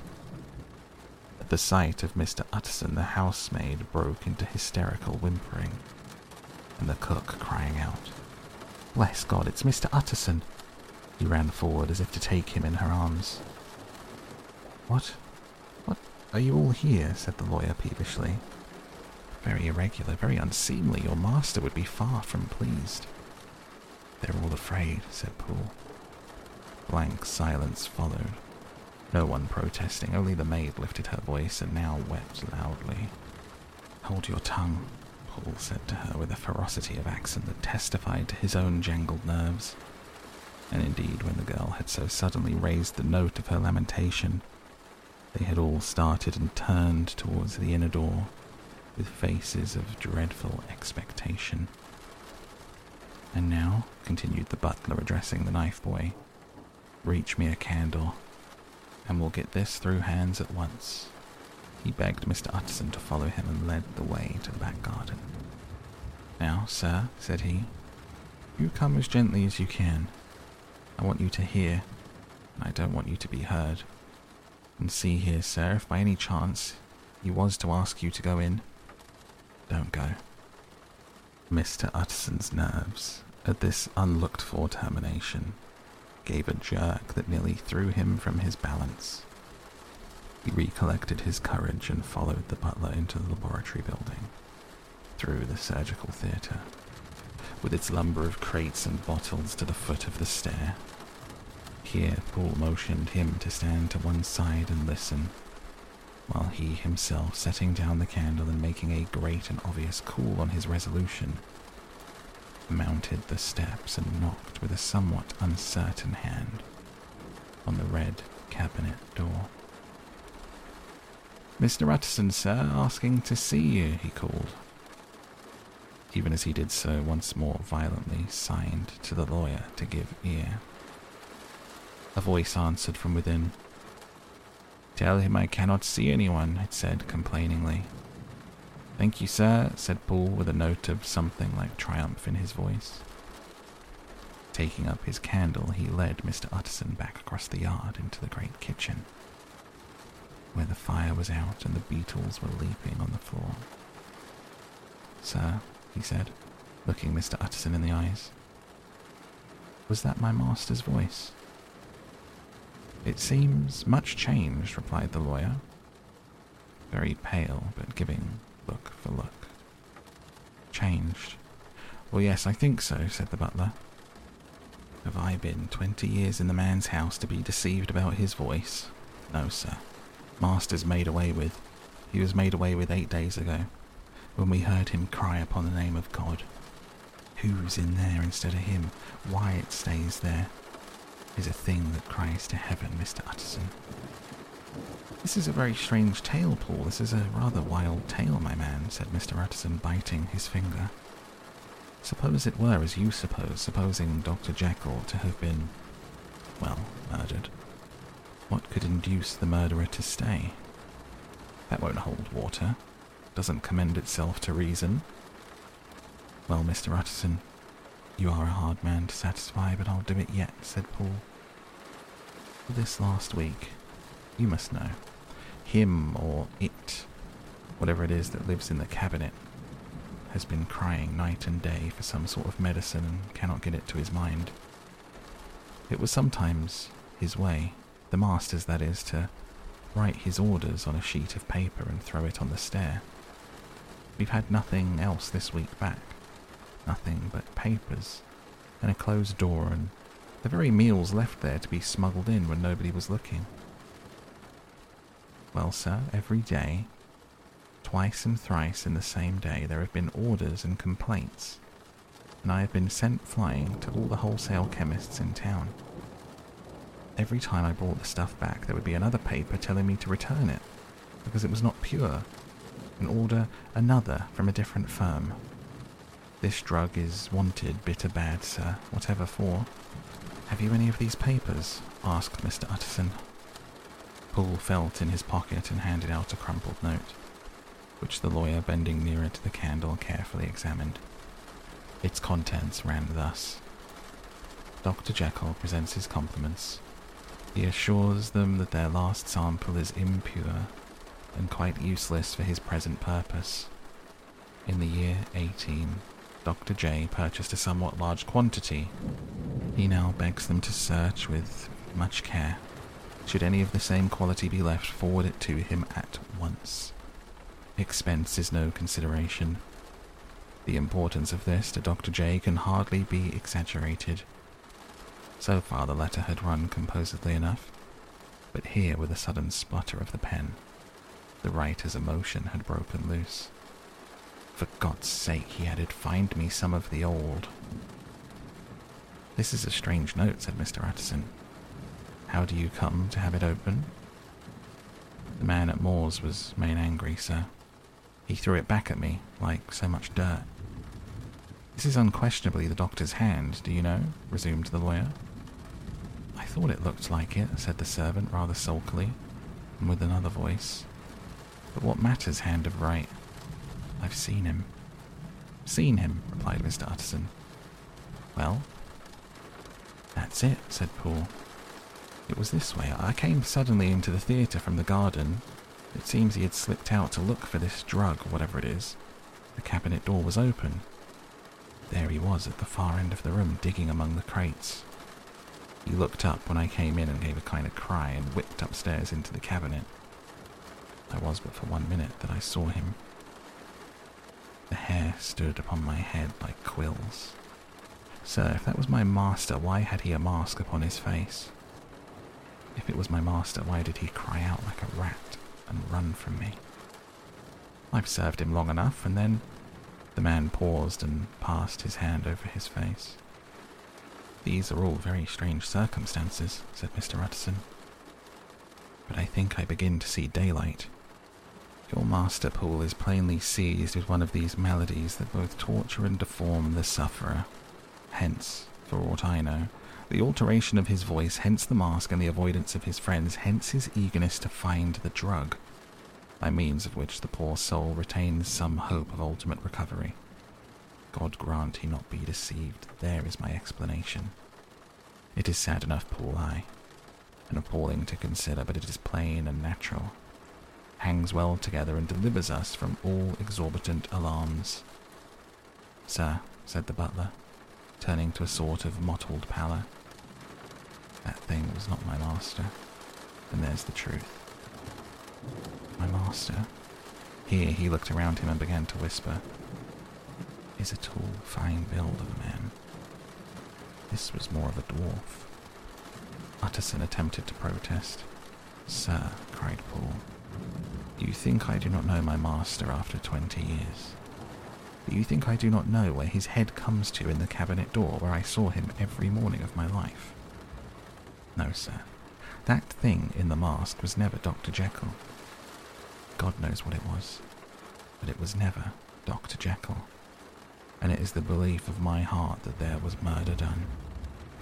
Poole, replied the lawyer, if you say that, it will become my duty to make certain. Much as I desire to spare your master's feelings, much as I am puzzled by this note, which seems to prove him to be still alive, I shall consider it my duty to break in that door. Mr. Utterson, that's talking, cried the butler.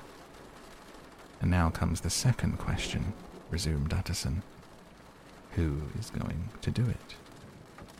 Why, you and me, sir, was the undaunted reply. That's very well said, returned the lawyer. And whatever comes of it, I shall make it my business to see you are no loser. There's an axe in the theatre, continued Poole, and you might take the kitchen poker for yourself. The lawyer took that rude but weighty instrument into his hand and balanced it. Do you know, Poole, he said, looking up, you and I are about to place ourselves in a position of some peril. You may say so, sir, indeed, returned the butler. It is well, then, that we should be frank, said the other. We both think more than we have said. Let us make a clean breast. This masked figure that you saw, did you recognize it? Well, sir, it went so quick and the creature was so doubled up that I could hardly swear to it. But if you mean, was it Mr. Hyde? Why, yes, I think it was. You see, it was much of the same bigness and it had the same quick, light way with it. Then who else could have gotten into the laboratory door? You've not forgot, sir, that at the time of the murder he had still the key with him? But that's not all. I don't know, Mr. Utterson, have you ever met this Mr. Hyde? Yes, said the lawyer. I once spoke with him. Then you must know as well as the rest of us. Then you must know as well as the rest of us. There was something queer about that gentleman. Something that gave a man a turn. I don't know rightly how to say it, sir. Beyond this, you felt in your marrow kind of cold and thin. I own I felt something of what you describe, said Mr. Utterson. Quite so, sir, returned Poole. Well, when that masked thing like a monkey jumped from among the chemicals and whipped into the cabinet, it went down my spine like ice. I know it's not evidence, Mr. Utterson, I'm book-learned enough for that. But a man has his feelings, and I give you my Bible word. It was Mr. Hyde. Aye, aye, said the lawyer. My fears incline to the same point. Evil, I fear, founded. Evil was sure to come of that connection. Truly I believe you. I believe poor Harry is killed, and I believe his murderer, for what purpose God alone can tell, is still lurking in his victim's room. Well, let our name be vengeance. Call Bradshaw. The footman came at the summons, very white and nervous. Pull yourself together, Bradshaw, said the lawyer. This suspense, I know, is telling upon all of you, but it is now our intention to make an end of it. Poole here and I are going to force our way into the cabinet. If all is well, my shoulders are broad enough to bear the blame. Meanwhile, lest anything should really be amiss, or any malefactor seek to escape by the back, you and the boy must go round the corner with a pair of good sticks and take your post at the laboratory door. We give you 10 minutes to get to your stations. As Bradshaw left, the lawyer looked at his watch. And now, Poole, let us get to ours. Taking the poker under his arm, led the way into the yard. The scud had banked over the moon, and it was now quite dark. The wind, which only broke in puffs and draughts into that deep well of a building, tossed the light of the candle to and fro about their steps, until they came into the shelter of the theatre, where they sat down silently to wait. London hummed solemnly all around, but nearer at hand the stillness was only broken by the sounds of a footfall moving to and fro along the cabinet floor. So it will walk all day, sir, whispered Poole, and the better part of the night. Only when a new sample comes from the chemist there's a bit of a break. It's an ill conscience that's such an enemy to rest. Sir, there's blood foully shed in every step of it, but hark again a little closer. Put your heart in your ears, Mr. Utterson. Tell me, is that the doctor's foot? The steps fell lightly and oddly with a certain swing, for all they went so slowly. It was different indeed from the heavy creaking tread of Henry Jekyll. Utterson sighed. Is there never anything else? He asked. Poole nodded. Once, he said. Once I heard it weeping. Weeping? How's that? Said the lawyer, conscious of a sudden chill of horror. Weeping like a woman or a lost soul, said the butler. I came away with that upon my heart, that I could have wept too. But now the 10 minutes drew to an end. Poole disinterred the axe from under a stack of packing straw. The candle was set upon the nearest table to light them to the attack. And they drew near with bated breath to where that patient foot was still going, up and down, in the quiet of the night. Jekyll, cried Utterson with a loud voice, I demand to see you. He paused a moment, but there came no reply. I give you fair warning. Our suspicions are aroused, and I must and shall see you. If not by fair means, then by foul. If not of your consent, then by brute force. Utterson, said the voice, for God's sake, have mercy. That's not Jekyll's voice. It's Hyde's, cried Utterson. Down with the door, Poole. Poole swung the axe over his shoulder. The blow shook the building. The red door leaped against the lock and hinges. A dismal screech, as of mere animal terror, rang from the cabinet. Up went the axe again, and again the panels crashed and the frame bounded. 4 times the blow fell, but the wood was tough and the fittings were of excellent workmanship, and it was not until the 5th that the lock burst and the wreck of the door fell inwards on the carpet. The besiegers, appalled by their own riot and the stillness that had succeeded, stood back a little and peered in. There lay the cabinet before their eyes in the quiet lamplight, a good fire glowing and chattering on the hearth, the kettle singing its thin strain, a drawer or 2 open, papers neatly set forth on the business table. Nearer the fire, things laid out for tea. The quietest room, you would have said, and but for the glazed presses full of chemicals, the most commonplace that night in London. Right in the middle there lay the body of a man sorely contorted and still twitching. They drew near on tiptoe, turned it on its back, and beheld the face of Edward Hyde. He was dressed in clothes far too large for him, clothes of the doctor's bigness. The chords of his face still moved with semblance of life, but life was quite gone.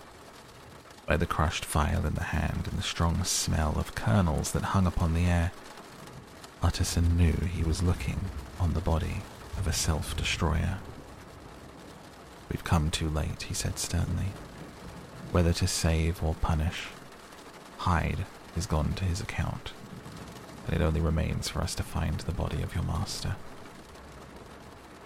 The far greater proportion of the building was occupied by the theatre, which filled almost the whole ground story, and was lighted from above and by the cabinet, which formed an upper story at one end and looked upon the court. A corridor joined the theatre to the door on the by-street, and with this the cabinet communicated separately by a second flight of stairs. There were besides a few dark closets and a spacious cellar. All these they now thoroughly examined. Each closet needed but a glance, for all were empty, and all, by the dust that fell from their doors, had stood long unopened. The cellar indeed was filled with crazy lumber, mostly dating from the times of the surgeon who was Jekyll's predecessor. Even as they opened the door, they were advertised of the uselessness of further search by the fall of a perfect mat of cobweb, which had for years sealed the entrance. Nowhere was there any trace of Henry Jekyll, dead or alive. Poole stamped on the flags of the corridor. "He must be buried here," he said. "Or he may have fled," said Utterson. He turned to examine the door to the by-street. It was locked, and lying nearby on the flags they found the key already stained with rust. "This does not look like use," observed the lawyer. "Use?" echoed Poole. "Do you not see, sir? It is broken, much as if a man had stamped on it." "Aye," continued Utterson, "and the fractures, too, are rusty." The two men looked at each other with a scare. "This is beyond me, Poole. Let us get back to the cabinet." They mounted the stair in silence, and still with an occasional awestruck glance at the dead body, proceeded more thoroughly to examine the contents of the cabinet. At one table there were traces of chemical work, various measured heaps of some white salt being laid on glass saucers, as though for an experiment in which the unhappy man had been prevented. "That's the same drug that I was always bringing him," said Poole. Even as he spoke, the kettle, with a startling noise, boiled over. This brought them to the fireside, where the easy chair was drawn cosily up, and the tea things stood ready to the sitter's elbow, the very sugar in the cup. There were several books on the shelf. One lay beside the tea things open, and Utterson was amazed to find it a copy of a pious work, for which Jekyll had several times expressed great esteem, annotated in his own hand with startling blasphemies. Next, in the course of their review of the chamber, the searchers came to the cheval glass, into whose depths they looked with an involuntary horror. But it was so turned as to show them nothing but the rosy glow playing on the roof, the fire sparkling in 100 repetitions along the glazed front of the presses, and their own pale and fearful countenances stooping to look in. "This glass has seen some strange things, sir," whispered Poole. "And surely none stranger than itself," echoed the lawyer in the same tone. For what did Jekyll? He caught himself up at the word with a start, and then conquering the weakness. What could Jekyll want with it? "You may say that," said Poole. Next they turned to the business table. On the desk, among the neat array of papers, a large envelope was uppermost and bore in the doctor's hand the name of Mr. Utterson. The lawyer unsealed it. Several enclosures fell to the floor. The first was a will, drawn in the same eccentric terms as the one which he had returned 6 months before, to serve as testament in case of death, as a deed of gift in case of disappearance. But in place of the name of Edward Hyde, the lawyer, with indescribable amazement, read the name of Gabriel John Utterson. He looked at Poole and back at the paper, and last of all at the dead malefactor stretched upon the carpet. "My head goes round," he said. "He has been all these days in possession. He had no cause to like me. He must have raged to see himself displaced, and he has not destroyed this document." He caught up the next paper. It was a brief note in the doctor's hand and dated at the top. "Oh, Poole," the lawyer cried. "He was alive and here this day. He cannot have been disposed of in so short a space. He must still be alive. He must have fled. Why fled? How? And in that case, can we venture to declare this suicide? We must be careful. I foresee that we may yet involve your master in some dire catastrophe."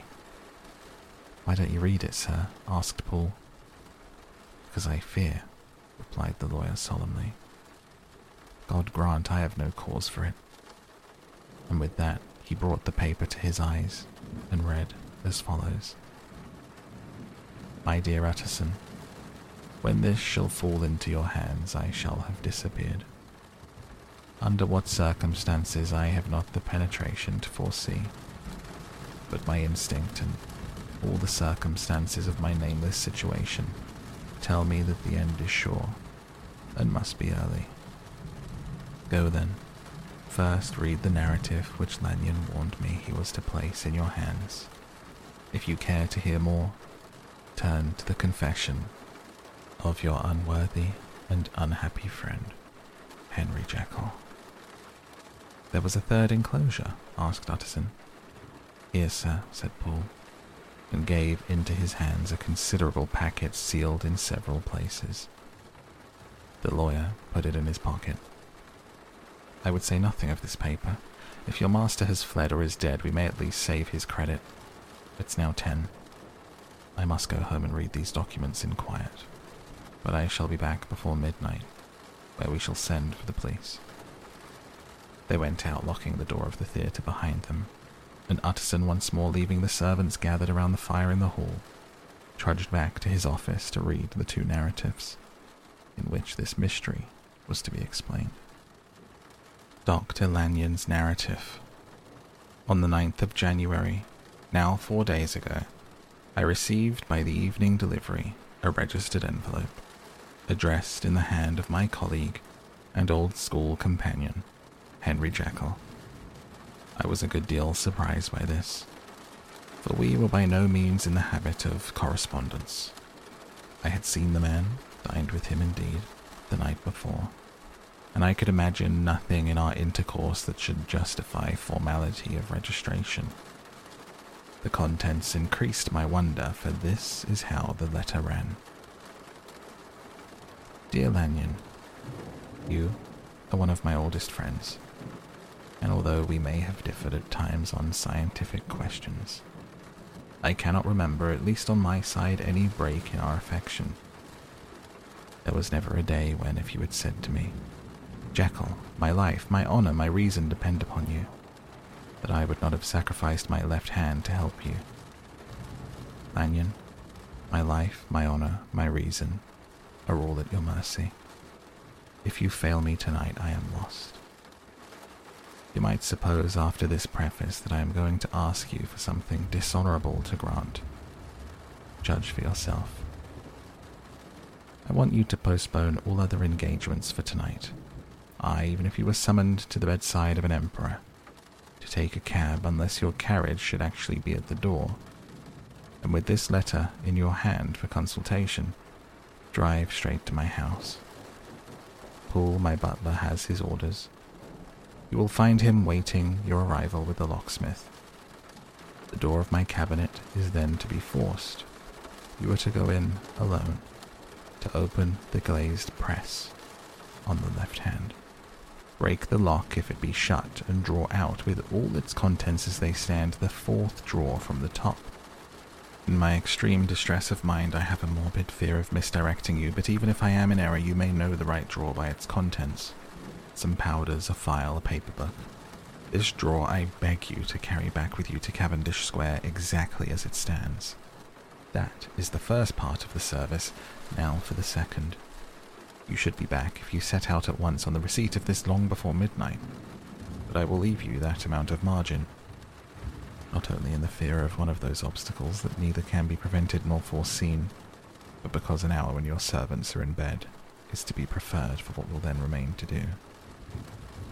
At midnight, then, I have to ask you to be alone in your consulting room, to admit with your own hand into the house a man who will present himself in my name, to place in his hands the drawer that you will have brought you from my cabinet. Then you will have played your part and earned my gratitude completely. 5 minutes afterwards, if you insist upon an explanation, you will have understood that these arrangements are of capital importance. Find that by the neglect of one of them, fantastic as they must appear, you might have charged your conscience with my death or the shipwreck of my reason. Confident as I am that you will not trifle with this appeal, my heart sinks and my hand trembles at the bare thought of such a possibility.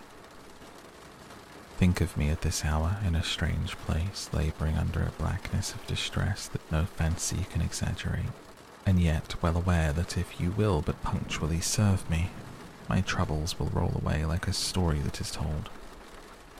Serve me, my dear Lanyon, and save your friend, Henry Jekyll. P.S. I had already sealed this up when a fresh terror struck upon my soul.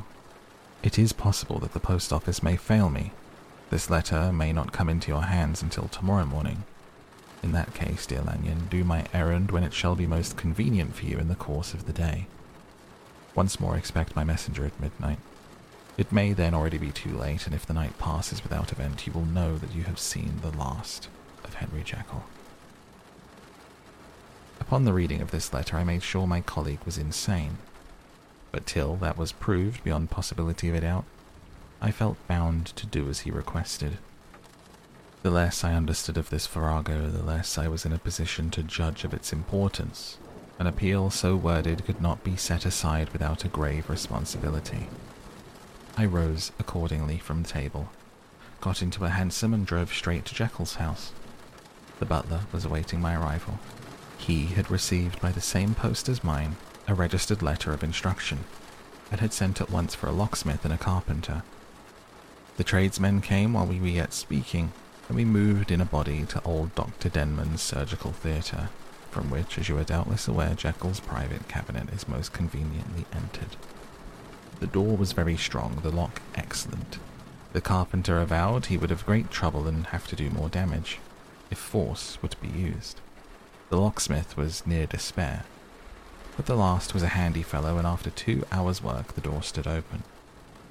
The press marked E was unlocked, and I took out the drawer, had it filled with straw, tied in a sheet, and returned with it to Cavendish Square. Here I proceeded to examine its contents. The powders were neatly enough made up, but not with the nicety of the dispensing chemist, so it was plain they were of Jekyll's private manufacture. When I opened one of the wrappers, I found what seemed to me a simple crystalline salt of a white colour. The phial to which I next turned my attention might have been about half full of blood-red liquor, which was highly pungent to the sense of smell and seemed to me to contain phosphorus and some volatile ether. At the other ingredients I could make no guess. The book was an ordinary version book and contained little but a series of dates. These covered a period of many years, but I observed that the entries ceased nearly a year ago and quite abruptly. Here and there a brief remark was appended to a date, usually no more than a single word, double, occurring perhaps 6 times in a total of several hundred entries, and once very early in the list, followed by several marks of exclamation. Total failure. All this, though whetted my curiosity, told me little that was definite. Here were a phial of some salt, and the record of a series of experiments that had led, like too many of Jekyll's investigations, to no end of practical usefulness. How could the presence of these articles in my house affect either the honour, sanity, or life of my flighty colleague? If his messenger could go to one place, why could he not go to another? Even granting some impediment, why was this gentleman to be received by me in secret?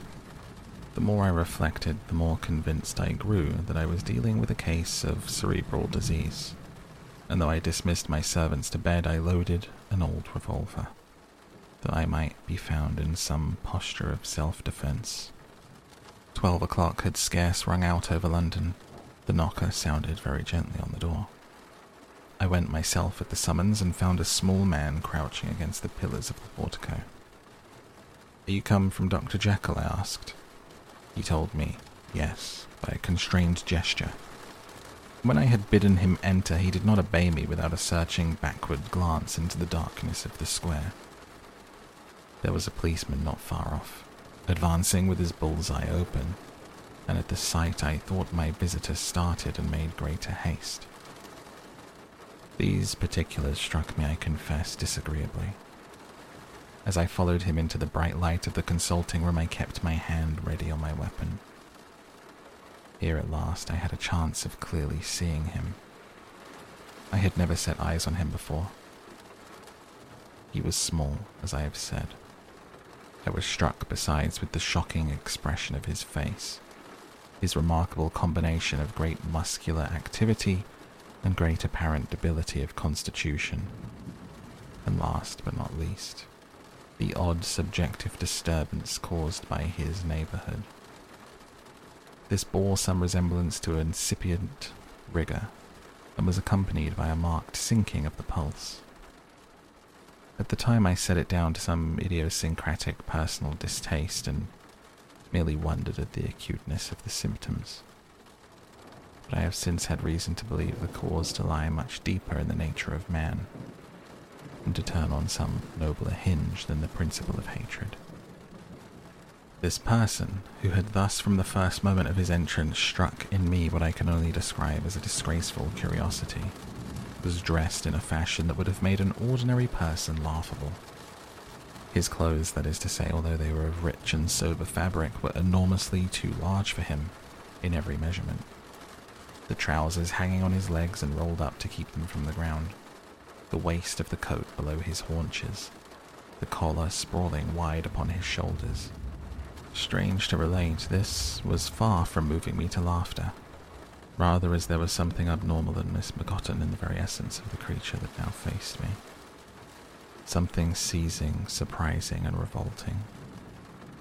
This fresh disparity seemed but to fit in with and to reinforce it, so that to my interest in the man's nature and character, there was added curiosity as to his origin, his life, his fortune and status in the world.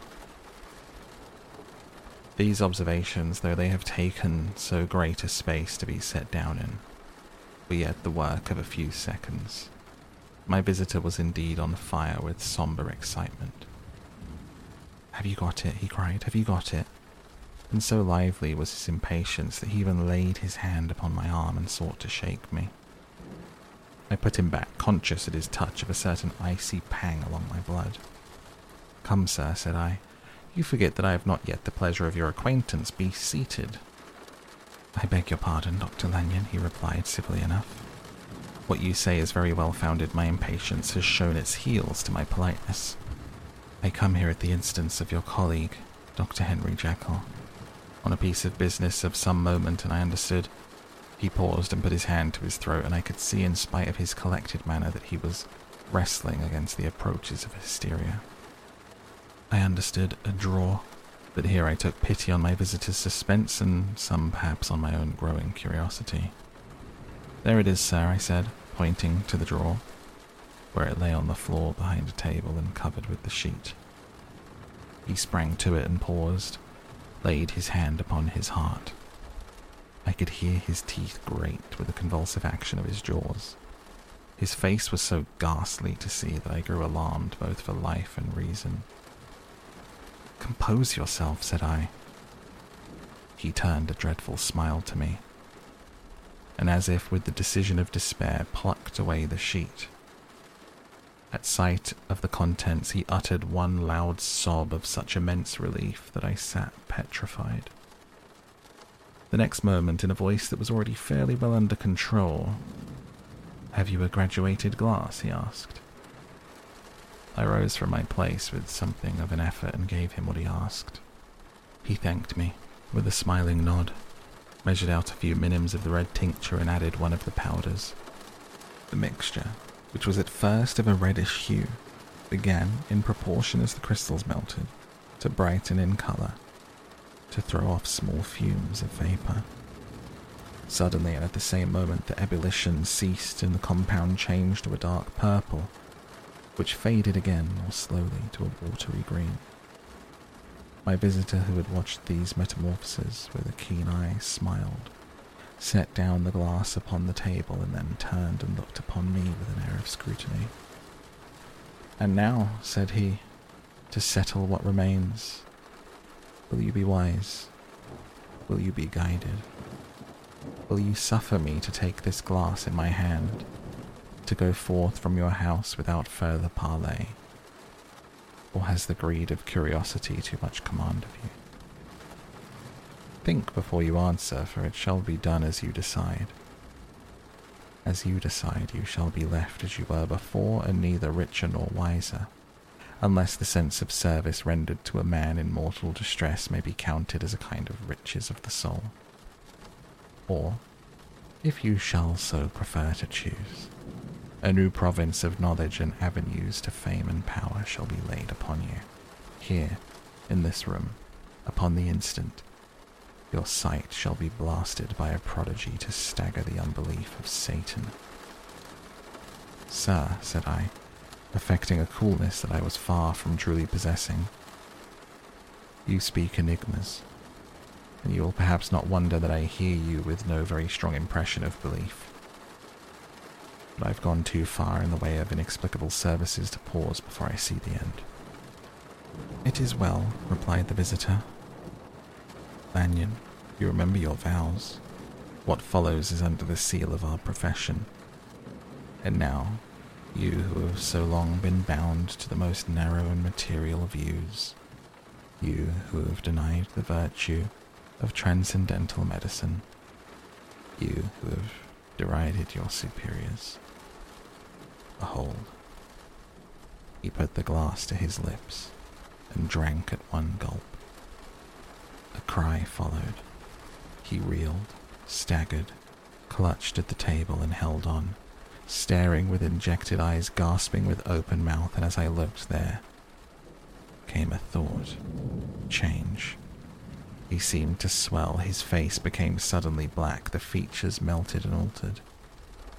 The next moment I had sprung to my feet and leapt back against the wall, my arms raised to shield me from that prodigy, my mind submerged in terror.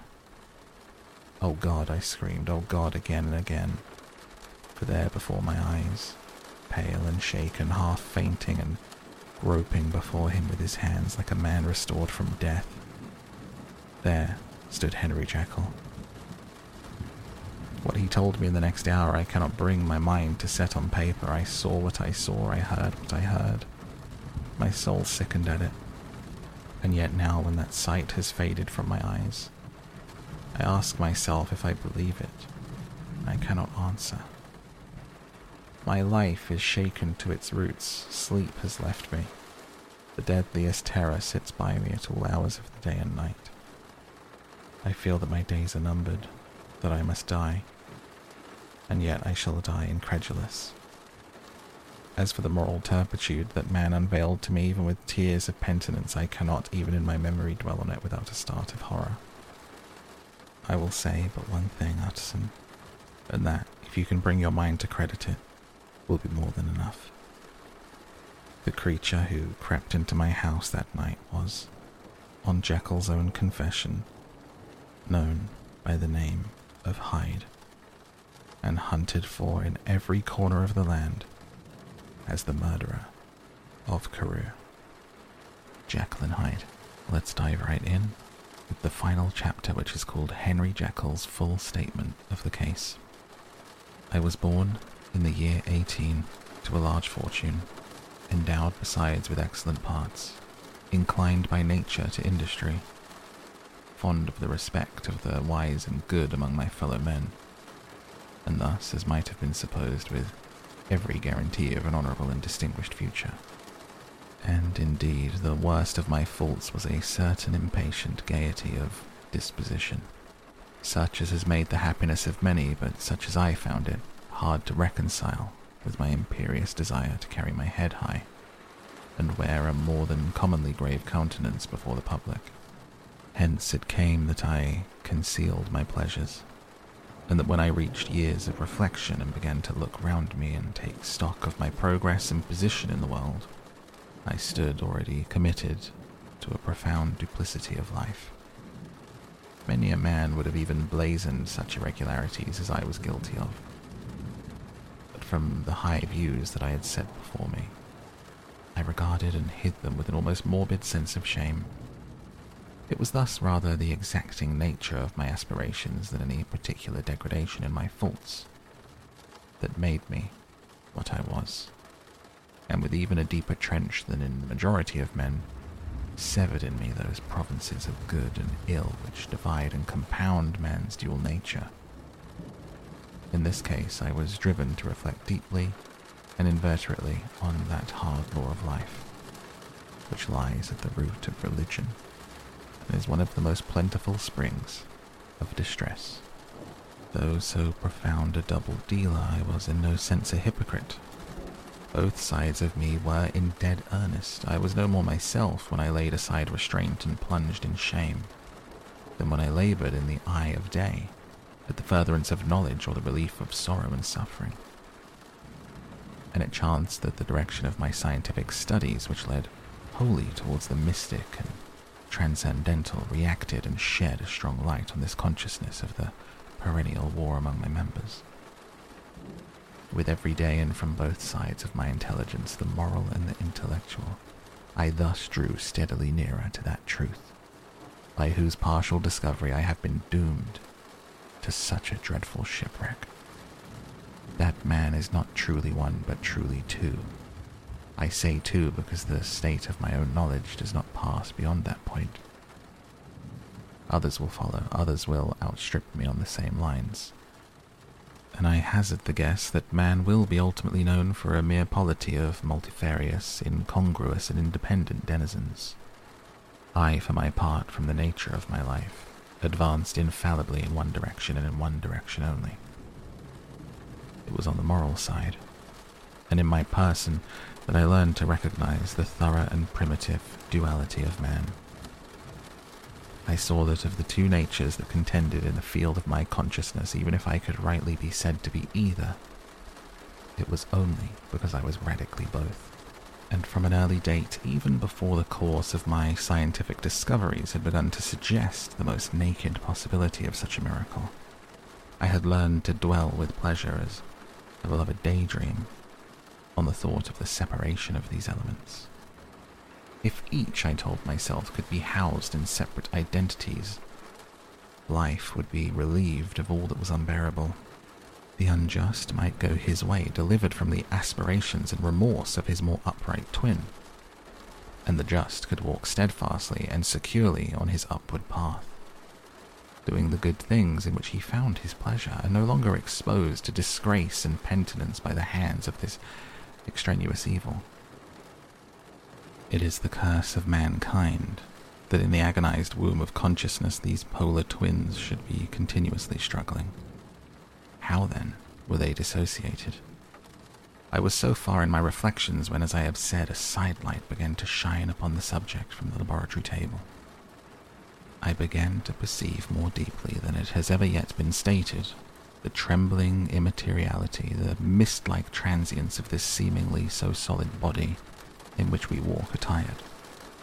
Certain agents I found to have the power to shake and pluck back that fleshly vestment, even as wind might toss the curtains of a pavilion.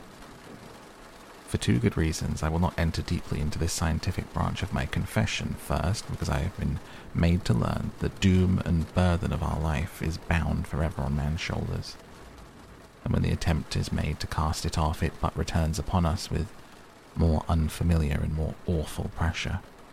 Second, because, as my narrative will make, alas, too evident, my discoveries were incomplete.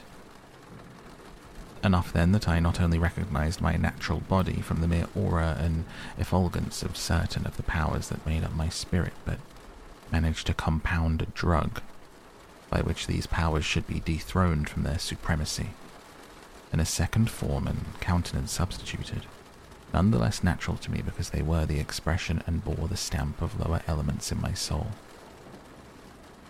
I hesitated long before I put this theory to the test of practice. I knew well that I risked death, for any drug that so potently controlled and shook the very fortress of identity might, by the least scruple of an overdose or the least inopportunity in the moment of exhibition, utterly blot out that immaterial tabernacle which I looked to it to change. But the temptation of a discovery so singular and profound at last overcame the suggestion of alarm. I had long since prepared my tincture. I purchased at once from a firm of wholesale chemists a large quantity of a particular salt, which I knew from my experiments to be the last ingredient required. And late one accursed night I compounded the elements, watched them boil and smoke together in the glass, and when the ebullition had subsided, with a strong glow of courage I drank off the potion. The most racking pangs succeeded, a grinding in the bones, a deadly nausea, and a horror of the spirit that cannot be exceeded at the hour of birth or death. Then these agonies began swiftly to subside, and I came to myself as if out of a great sickness. There was something strange in my sensations, something indescribably new. and from its very novelty incredibly sweet. I felt younger, lighter, happier in body. Within, I was conscious of a heady recklessness, a current of disordered sensual images, running like a mill race in my fancy. A solution of the bonds of obligation, unknown but not an innocent freedom of the soul. I knew myself at the first breath of this new life to be more wicked, tenfold more wicked, sold a slave to my original evil. And the thought in that moment braced and delighted me like wine. I stretched out my hands, exulting in the freshness of these sensations, and in the act I was suddenly aware that I had lost in stature. There was no mirror at that date in my room. That which stands beside me as I write was brought there later on, and for the very purpose of these transformations. The night, however, was far gone into the morning black as it was nearly ripe for the conception of the day. The inmates of my house were locked in the most rigorous hours of slumber, and I determined, flushed as I was with hope and triumph, to venture in my new shape as far as to my bedroom. I crossed the yard wherein the constellations looked down upon me. I could have thought with wonder the first creature of that sort that their unsleeping vigilance had yet disclosed to them. I stole through the corridors, a stranger in my own house, and coming to my room, I saw for the first time the appearance of Edward Hyde. I must here speak by theory alone, saying not that which I know, but that which I suppose to be the most probable. The evil side of my nature, to which I had now transferred the stamping efficacy, was less robust and less developed than the good which I had just deposed. Again, in the course of my life, which had been after all 9/10 a life of effort, virtue, and control, it had been much less exercised, much less exhausted. And hence, as I think it came about, that Edward Hyde was so much smaller, slighter, and younger than Henry Jekyll. Even as good shone upon the countenance of the one, evil was written broadly and plainly on the face of the other.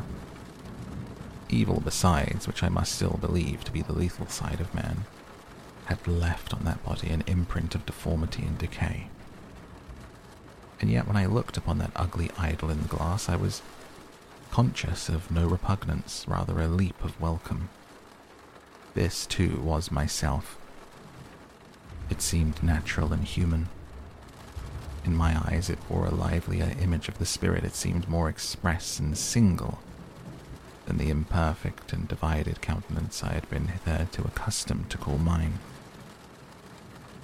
And in so far I was doubtless right. I have observed that when I wore the semblance of Edward Hyde, none could come near me without a visible misgiving of the flesh. This, as I take it, was because all human beings as we meet them are commingled out of good and evil, and Edward Hyde alone in the ranks of mankind was pure evil. I lingered but a moment at the mirror. The second and conclusive experiment had yet to be attempted. It yet remained to be seen if I had lost my identity beyond redemption and must flee before daylight from a house that was no longer mine. Hurrying back to my cabinet, I once more prepared and drank the cup. Once more I suffered the pangs of dissolution and came to myself once more, with the character, the stature, and the face of Henry Jekyll. That night I had come to the fatal crossroads. Had I approached my discovery in a more noble spirit, had I risked the experiment while under the empire of generous or pious aspirations, all must have been otherwise. And from these agonies of death and birth I had come forth an angel instead of a fiend. The drug had no discriminating action. It was neither diabolical nor divine. It but shook the doors of the prison house of my disposition. And like the captives of Philippi, that which stood within ran forth. At that time my virtue slumbered. My evil, kept awake by ambition, was alert and swift to seize the occasion. And the thing that was projected was Edward Hyde. Hence, although I had now two characters as well as two appearances, one was wholly evil and The other was still the old Henry Jekyll, that incongruous compound of whose reformation and improvement I had already learned to despair. The movement was thus wholly towards the worse. Even at that time I had not conquered my aversion to the dryness of a life of study. I would still be merrily disposed at times, and as my pleasures were, to say the least, undignified, I was not only well known and highly considered, but growing towards the elderly man. This incoherency of my life was daily growing more unwelcome. It was on this side that my new power tempted me, until I fell in slavery. I had but to drink the cup to doff at once the body of the noted professor and to assume like a thick cloak that of Edward Hyde. I smiled at the notion. It seemed to me at the time to be humorous, and I made my preparations with the most studious care. I took and furnished that house in Soho, to which Hyde was tracked by the police, and engaged as a housekeeper a creature whom I knew well to be silent and unscrupulous. On the other side, I announced to my servants that a Mr. Hyde, whom I described, was to have full liberty and power about my house in the square. And to parry mishaps, I even called and made myself a familiar object in my second character. I next drew up that will to which you so much objected, so that if anything befell me, in the person of Dr. Jekyll I could enter on that of Edward Hyde without pecuniary loss. And thus fortified, as I supposed, on every side, I began to profit by the strange immunities of my position. Men have before hired bravos to transact their crimes, while their own person and reputation sat under shelter. I was the first that ever did so for his pleasures. I was the first that could plod in the public eye with a load of genial respectability and, in a moment, like a schoolboy, strip off these lendings and spring headlong into the sea of liberty. But for me, in my impenetrable mantra, the safety was complete. Think of it, I did not even exist.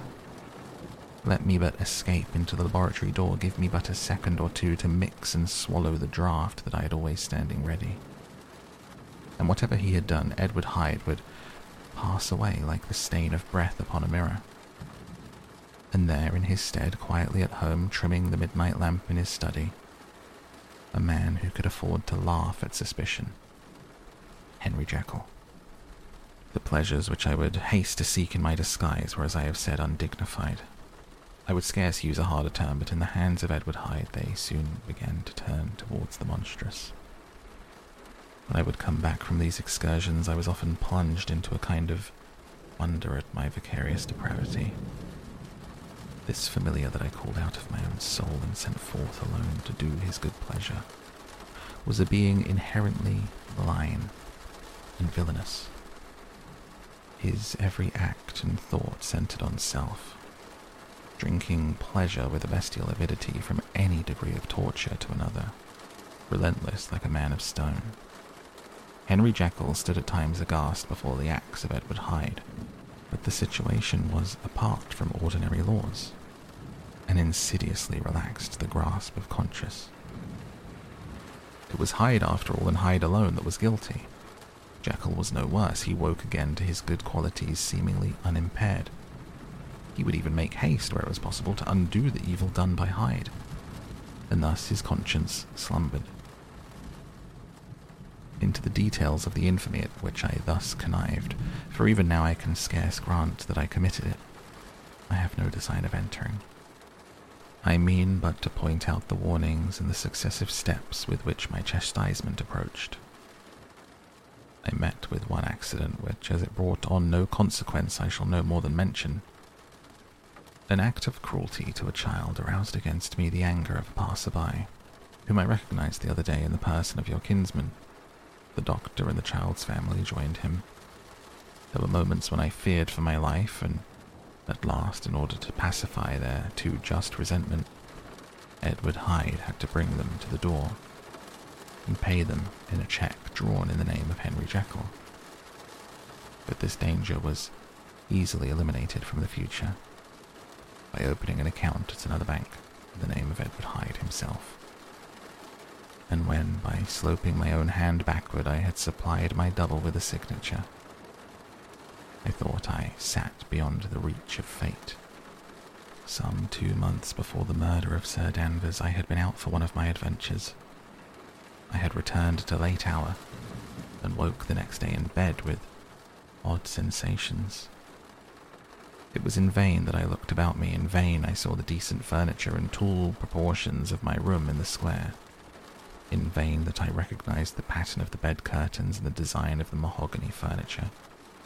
Something still kept insisting that I was not where I was, that I had not wakened where I seemed to be, but in the little room in Soho where I was accustomed to sleep in the body of Edward Hyde. I smiled to myself and, in my psychological way, began lazily to inquire all the elements of this illusion, occasionally, even as I did so, dropping back into a comfortable morning doze. I was still so engaged when in one of my more wakeful moments my eyes fell upon my hand.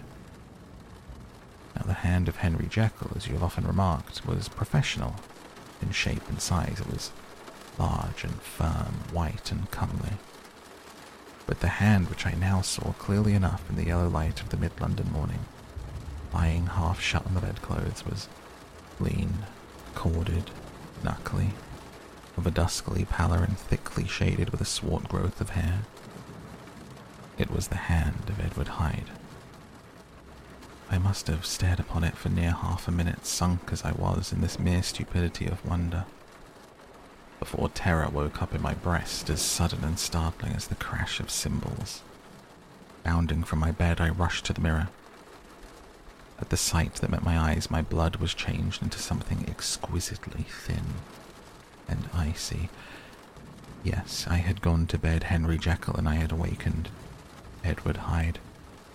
How was this to be explained, I asked myself, and then, with another bound of terror, how was it to be remedied? It was well on in the morning. The servants were up. All my drugs were in the cabinet. A long journey down 2 pairs of stairs, through the back passage, across the open court, and through an anatomical theatre, from where I was then standing, horror-struck. It might indeed be possible to cover my face, but what use was that when I was unable to conceal the alteration of my stature? And then, with an overpowering sweetness of relief, it came back upon my mind that the servants were already used to the coming and going of my second self.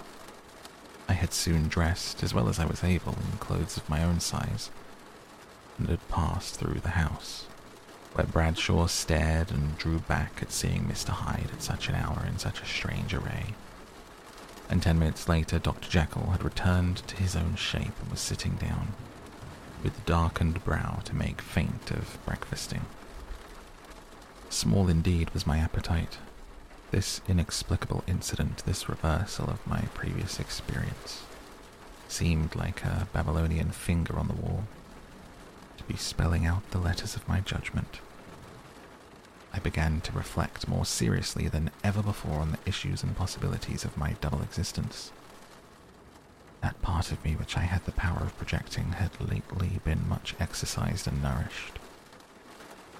It seemed to me of late as though the body of Edward Hyde had grown in stature, as though when I wore that form I were conscious of a more generous tide of blood. I began to spy a danger that if this were much more prolonged, the balance of my nature might be permanently overthrown, the power of voluntary change be forfeited, and the character of Edward Hyde become irrevocably mine. The power of the drug had not been always equally displayed. Once very early in my career it had totally failed me.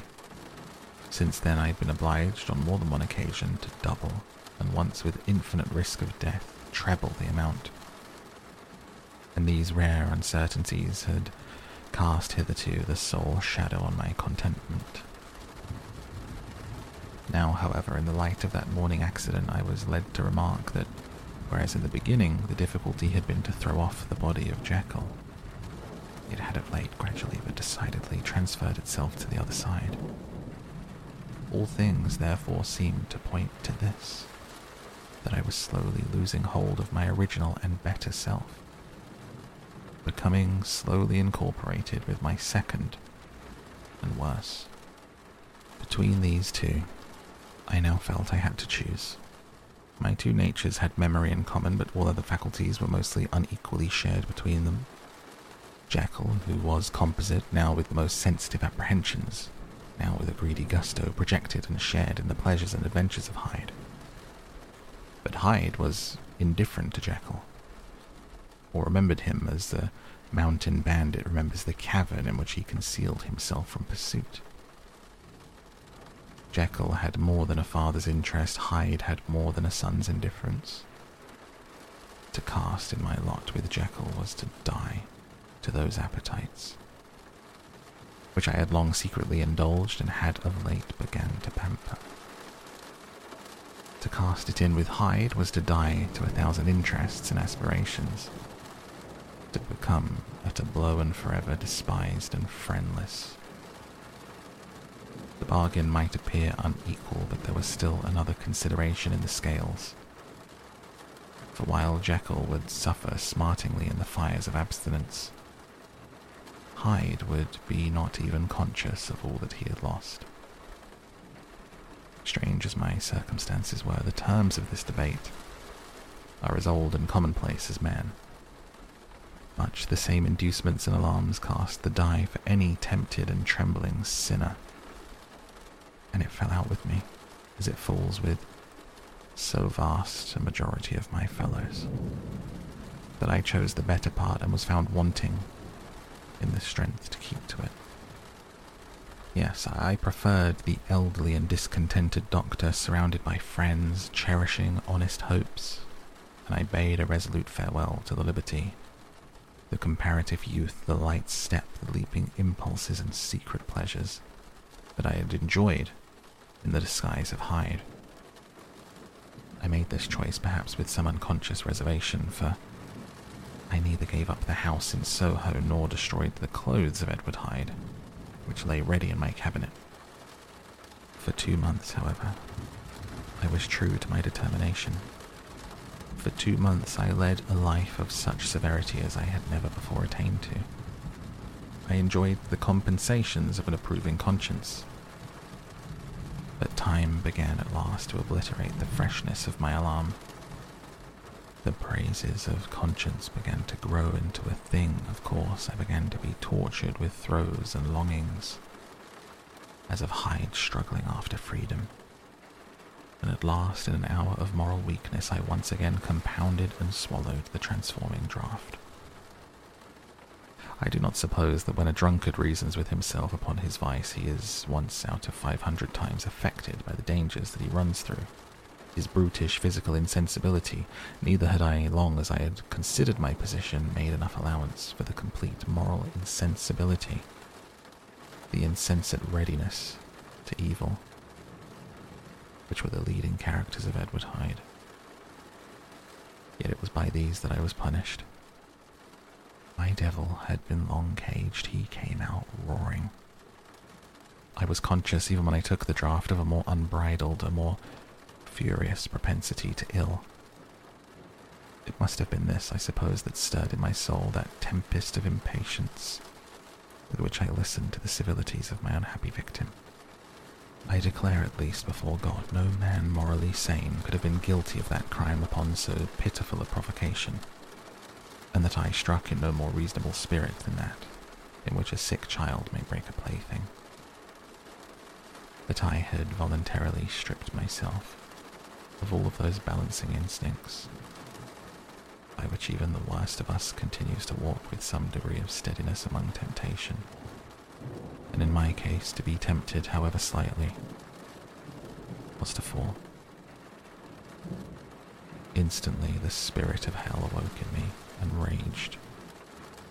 With a transport of glee I mauled the unresisting body, tasting delight from every blow.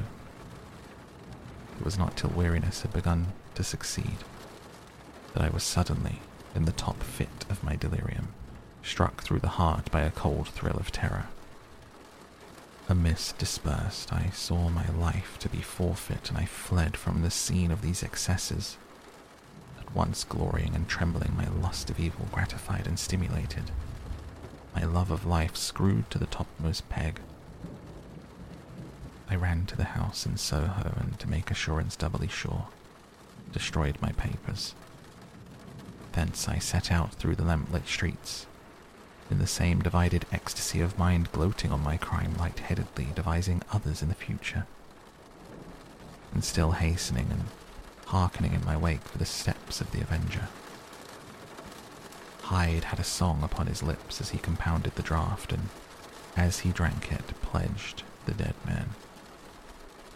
The pangs of transformation had not done tearing him before Henry Jekyll, with streaming tears of gratitude and remorse, had fallen upon his knees and lifted his clasped hands to God.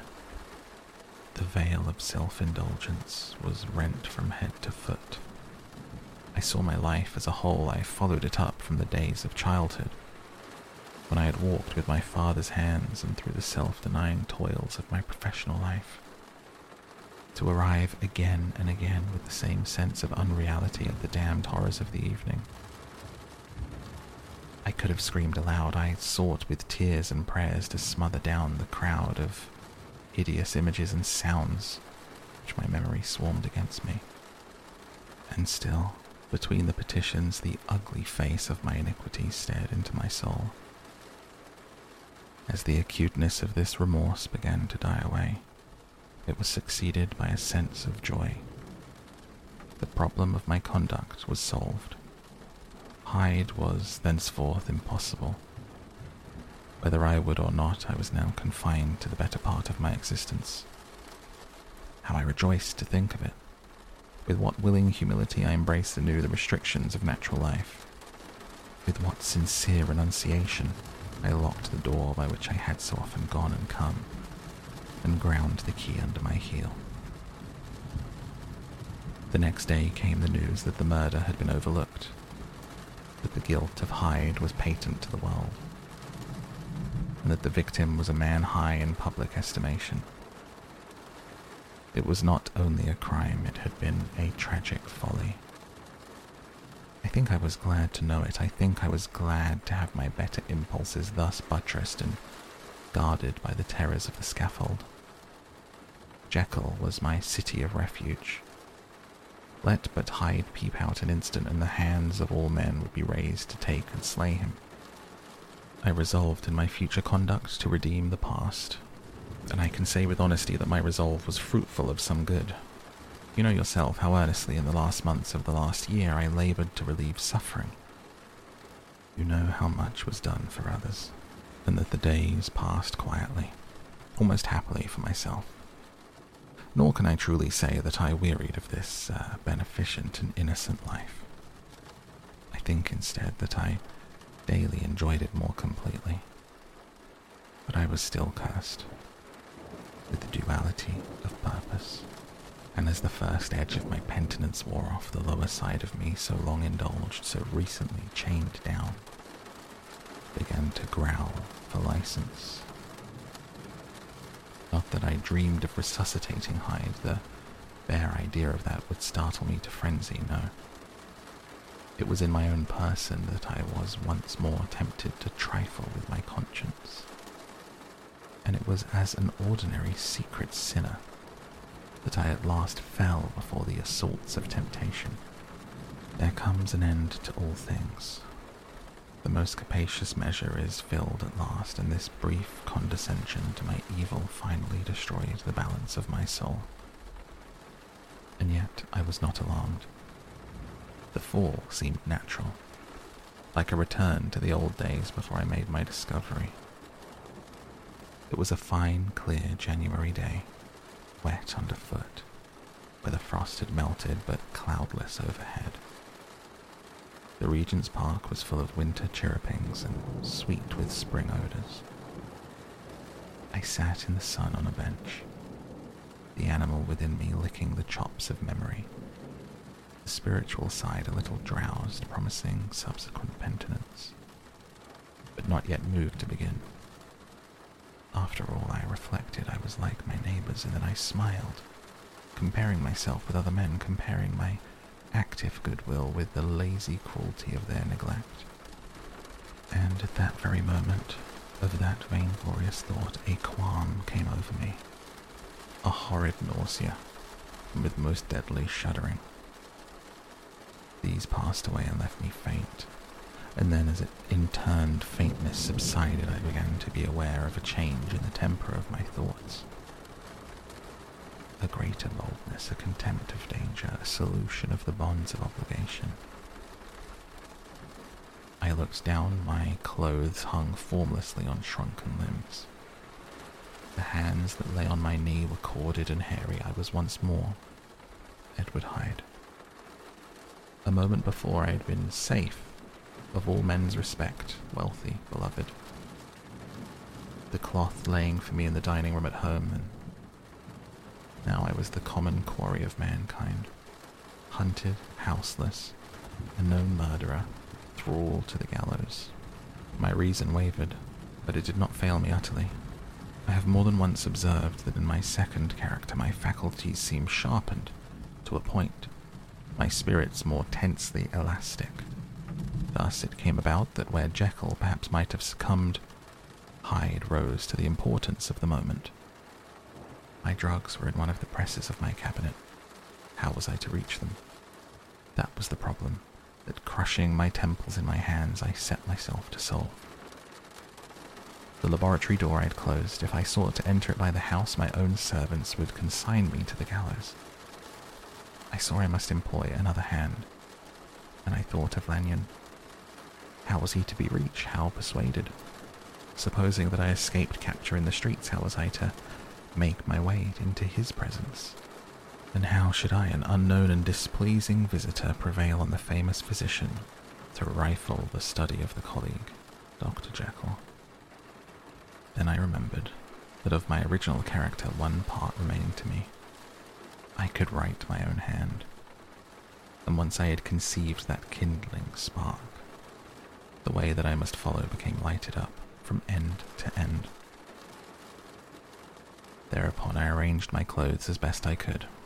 Summoning a passing hansom, I drove to a hotel in Portland Street, the name of which I chanced to remember. At my appearance, which was indeed comical enough, however tragic a fate these garments covered, the driver could not conceal his mirth. I gnashed my teeth upon him with a gust of devilish fury. The smile withered from his face. Happily for him, and more happily for myself, for in another instant I had certainly would have dragged him from his perch. At the inn as I entered, I looked about me with so black a countenance as made the attendants tremble. Not a look did they exchange at my presence, but obsequiously took my orders, led me to a private room, and brought me wherewithal to write. Hyde, in danger of his life, was a creature new to me, shaken with inordinate anger, stung to the pitch of murder, lusting to inflict pain. Yet the creature was astute, mastered his fury with great effort of the will, composed his two important letters, one to Lanyon, one to Poole, and that he might receive actual evidence of their being posted, sent them out with directions that they should be registered. Thenceforward he sat all day over the fire in the private room, gnawing his nails. There he dined, sitting alone with his fears, the waiter visibly quailing before his eye. And thence, when the night was fully come, he set forth in the corner of a closed cab, and was driven to and fro about the streets of the city. He, I say, I cannot say I, that child of hell had nothing human. Nothing lived in him but fear and hatred. And when at last, thinking the driver had begun to grow suspicious, he discharged the cab and ventured on foot, attired in all his misfitting clothes, an object marked out for observation, into the midst of nocturnal passengers. These two base passions raged within him like a tempest. He walked fast, hunted by his fears, chattering to himself, skulking through the less frequented thoroughfares, counting the minutes that still divided him from midnight. Once a woman spoke to him, offering, I think, a box of lights. He smote her in the face, and she fled. When I came to myself at Lanyon's, the horror of my old friend perhaps affected me somewhat. I do not know. It was at least but a drop in the sea to the abhorrence with which I looked back upon these hours. A change had come over me. It was no longer the fear of the gallows. It was the horror of being Hyde that racked me. I received Lanyon's condemnation partly in a dream. It was partly in a dream that I came home to my own house and got into bed. I slept after the prostration of the day, with a stringent and profound slumber, which not even the nightmares that wrung me could avail to break. I awoke in the morning shaken, weakened, but refreshed. I still hated and feared the thought of that brute that slept within me, and I had not, of course, forgotten the appalling dangers of the day before. But I was once more at home, in my own house, close to my drugs, and gratitude for my escape shone so strong in my soul that it almost rivaled the brightness of hope. I was stepping leisurely across the court after breakfast, drinking the chill of the air with pleasure, when I was seized again with those indescribable sensations that heralded the change. I had but the time to gain the shelter of my cabinet before I was once again raging, freezing with the passions of Hyde. It took, on this occasion, a double dose to recall me to myself. Alas, 6 hours after I sat looking sadly in the fire, the pangs returned. The drug had to be re-administered. In short, from that day forth, it seemed only by a great effort, as of gymnastics, and only under the immediate stimulation of the drug, that I was able to wear the countenance of Jekyll. At all hours of the day and night, I would be taken with a shudder. Above all, if I slept or dozed for a moment in my chair, it was always as Hyde that I awakened. Under the strain of this continually impending doom and by the sleeplessness to which I now condemned myself, even beyond what I had thought possible to man, I became in my own person a creature eaten up, emptied by fever, languidly weak both in body and mind, solely occupied by one night, the horror of my other self. But when I slept, or when the virtue of the medicine wore off, I would leap almost without transition. The pangs of transformation grew daily less marked, into the possession of fancy brimming with images of terror, a soul boiling with causeless hatreds, and a body that seemed not strong enough to contain the raging energies of life. The powers of Hyde seemed to have grown with the sickness of Jekyll. Certainly the hate that now divided them was equal on each side. With Jekyll it was a thing of vital instinct. He had now seen the full deformity of that creature that shared with him some of the phenomena of consciousness, and was co-heir with him to death. Beyond these links of community, which in themselves made the most poignant part of his distress, he thought of Hyde, for all his energy of life, as of something not only hellish but inorganic. This was the shocking thing, that the slime of the pit seemed to utter cries and voices, that the amorphous dust gesticulated and sinned, that what was dead and had no shape should usurp the offices of life. And this again, that the insurgent horror was knit to him closer than a wife, closer than an eye, lay caged in his flesh, when he heard it mutter and felt it struggle to be born. And at every hour of weakness, in the confidence of his slumber, prevailed against him, deposed him out of life. The hatred of Hyde for Jekyll was of a different order. His terror of the gallows drove him continually to commit temporary suicide, to return his subordinate station of a part instead of a person. But he loathed the necessity. He loathed the dependency into which Jekyll was fallen, and he resented the dislike with which he was himself regarded. Hence the ape-like tricks that he would play me, scrawling in my own hand blasphemies on the pages of my books, burning the letters and destroying the portrait of my father. Indeed, had it not been for his fear of death, he would have long ago ruined himself, in order to involve me in the ruin. But his love of life is wonderful. I go further, I who sicken and freeze at the mere thought of him when I recall the abjection and passion of this attachment. When I know how he fears my power to cut him off by suicide, I find it in my heart to pity him. It is useless, and the time awfully fails me to prolong this description. No one has ever suffered such torments, let that suffice. And yet even to these habits brought no, not alleviation, but a certain callousness of soul, a certain acquiescence of despair. And my punishment might have gone on for years, but for the last calamity which has now fallen, and has finally severed me from my own face and nature. My provision of the salt, which had never been renewed since the date of the first experiment, began to run low. I sent out for a fresh supply, and I mixed the draught.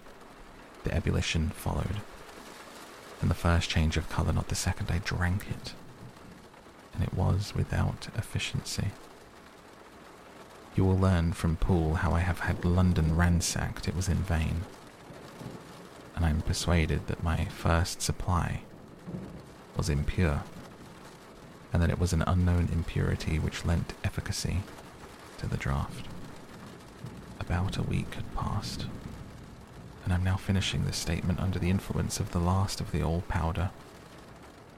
This, then, is the last time, short of a miracle, that Henry Jekyll can think his own thoughts or see his own face.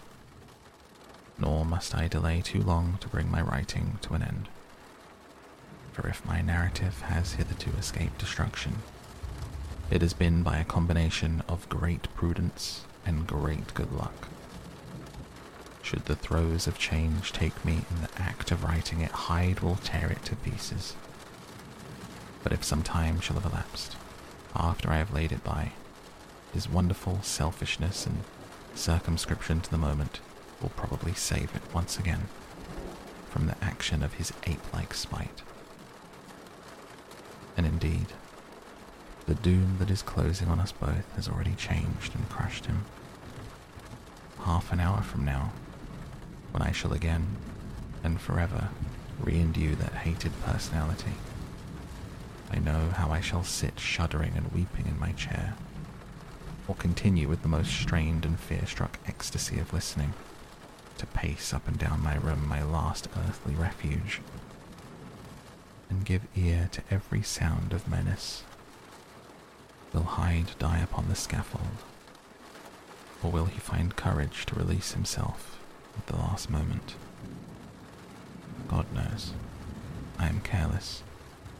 This is my true hour of death, and what is to follow concerns another than myself. Here then, as I lay down the pen and proceed to seal up my confession, I bring the life of that unhappy Henry Jekyll to an end.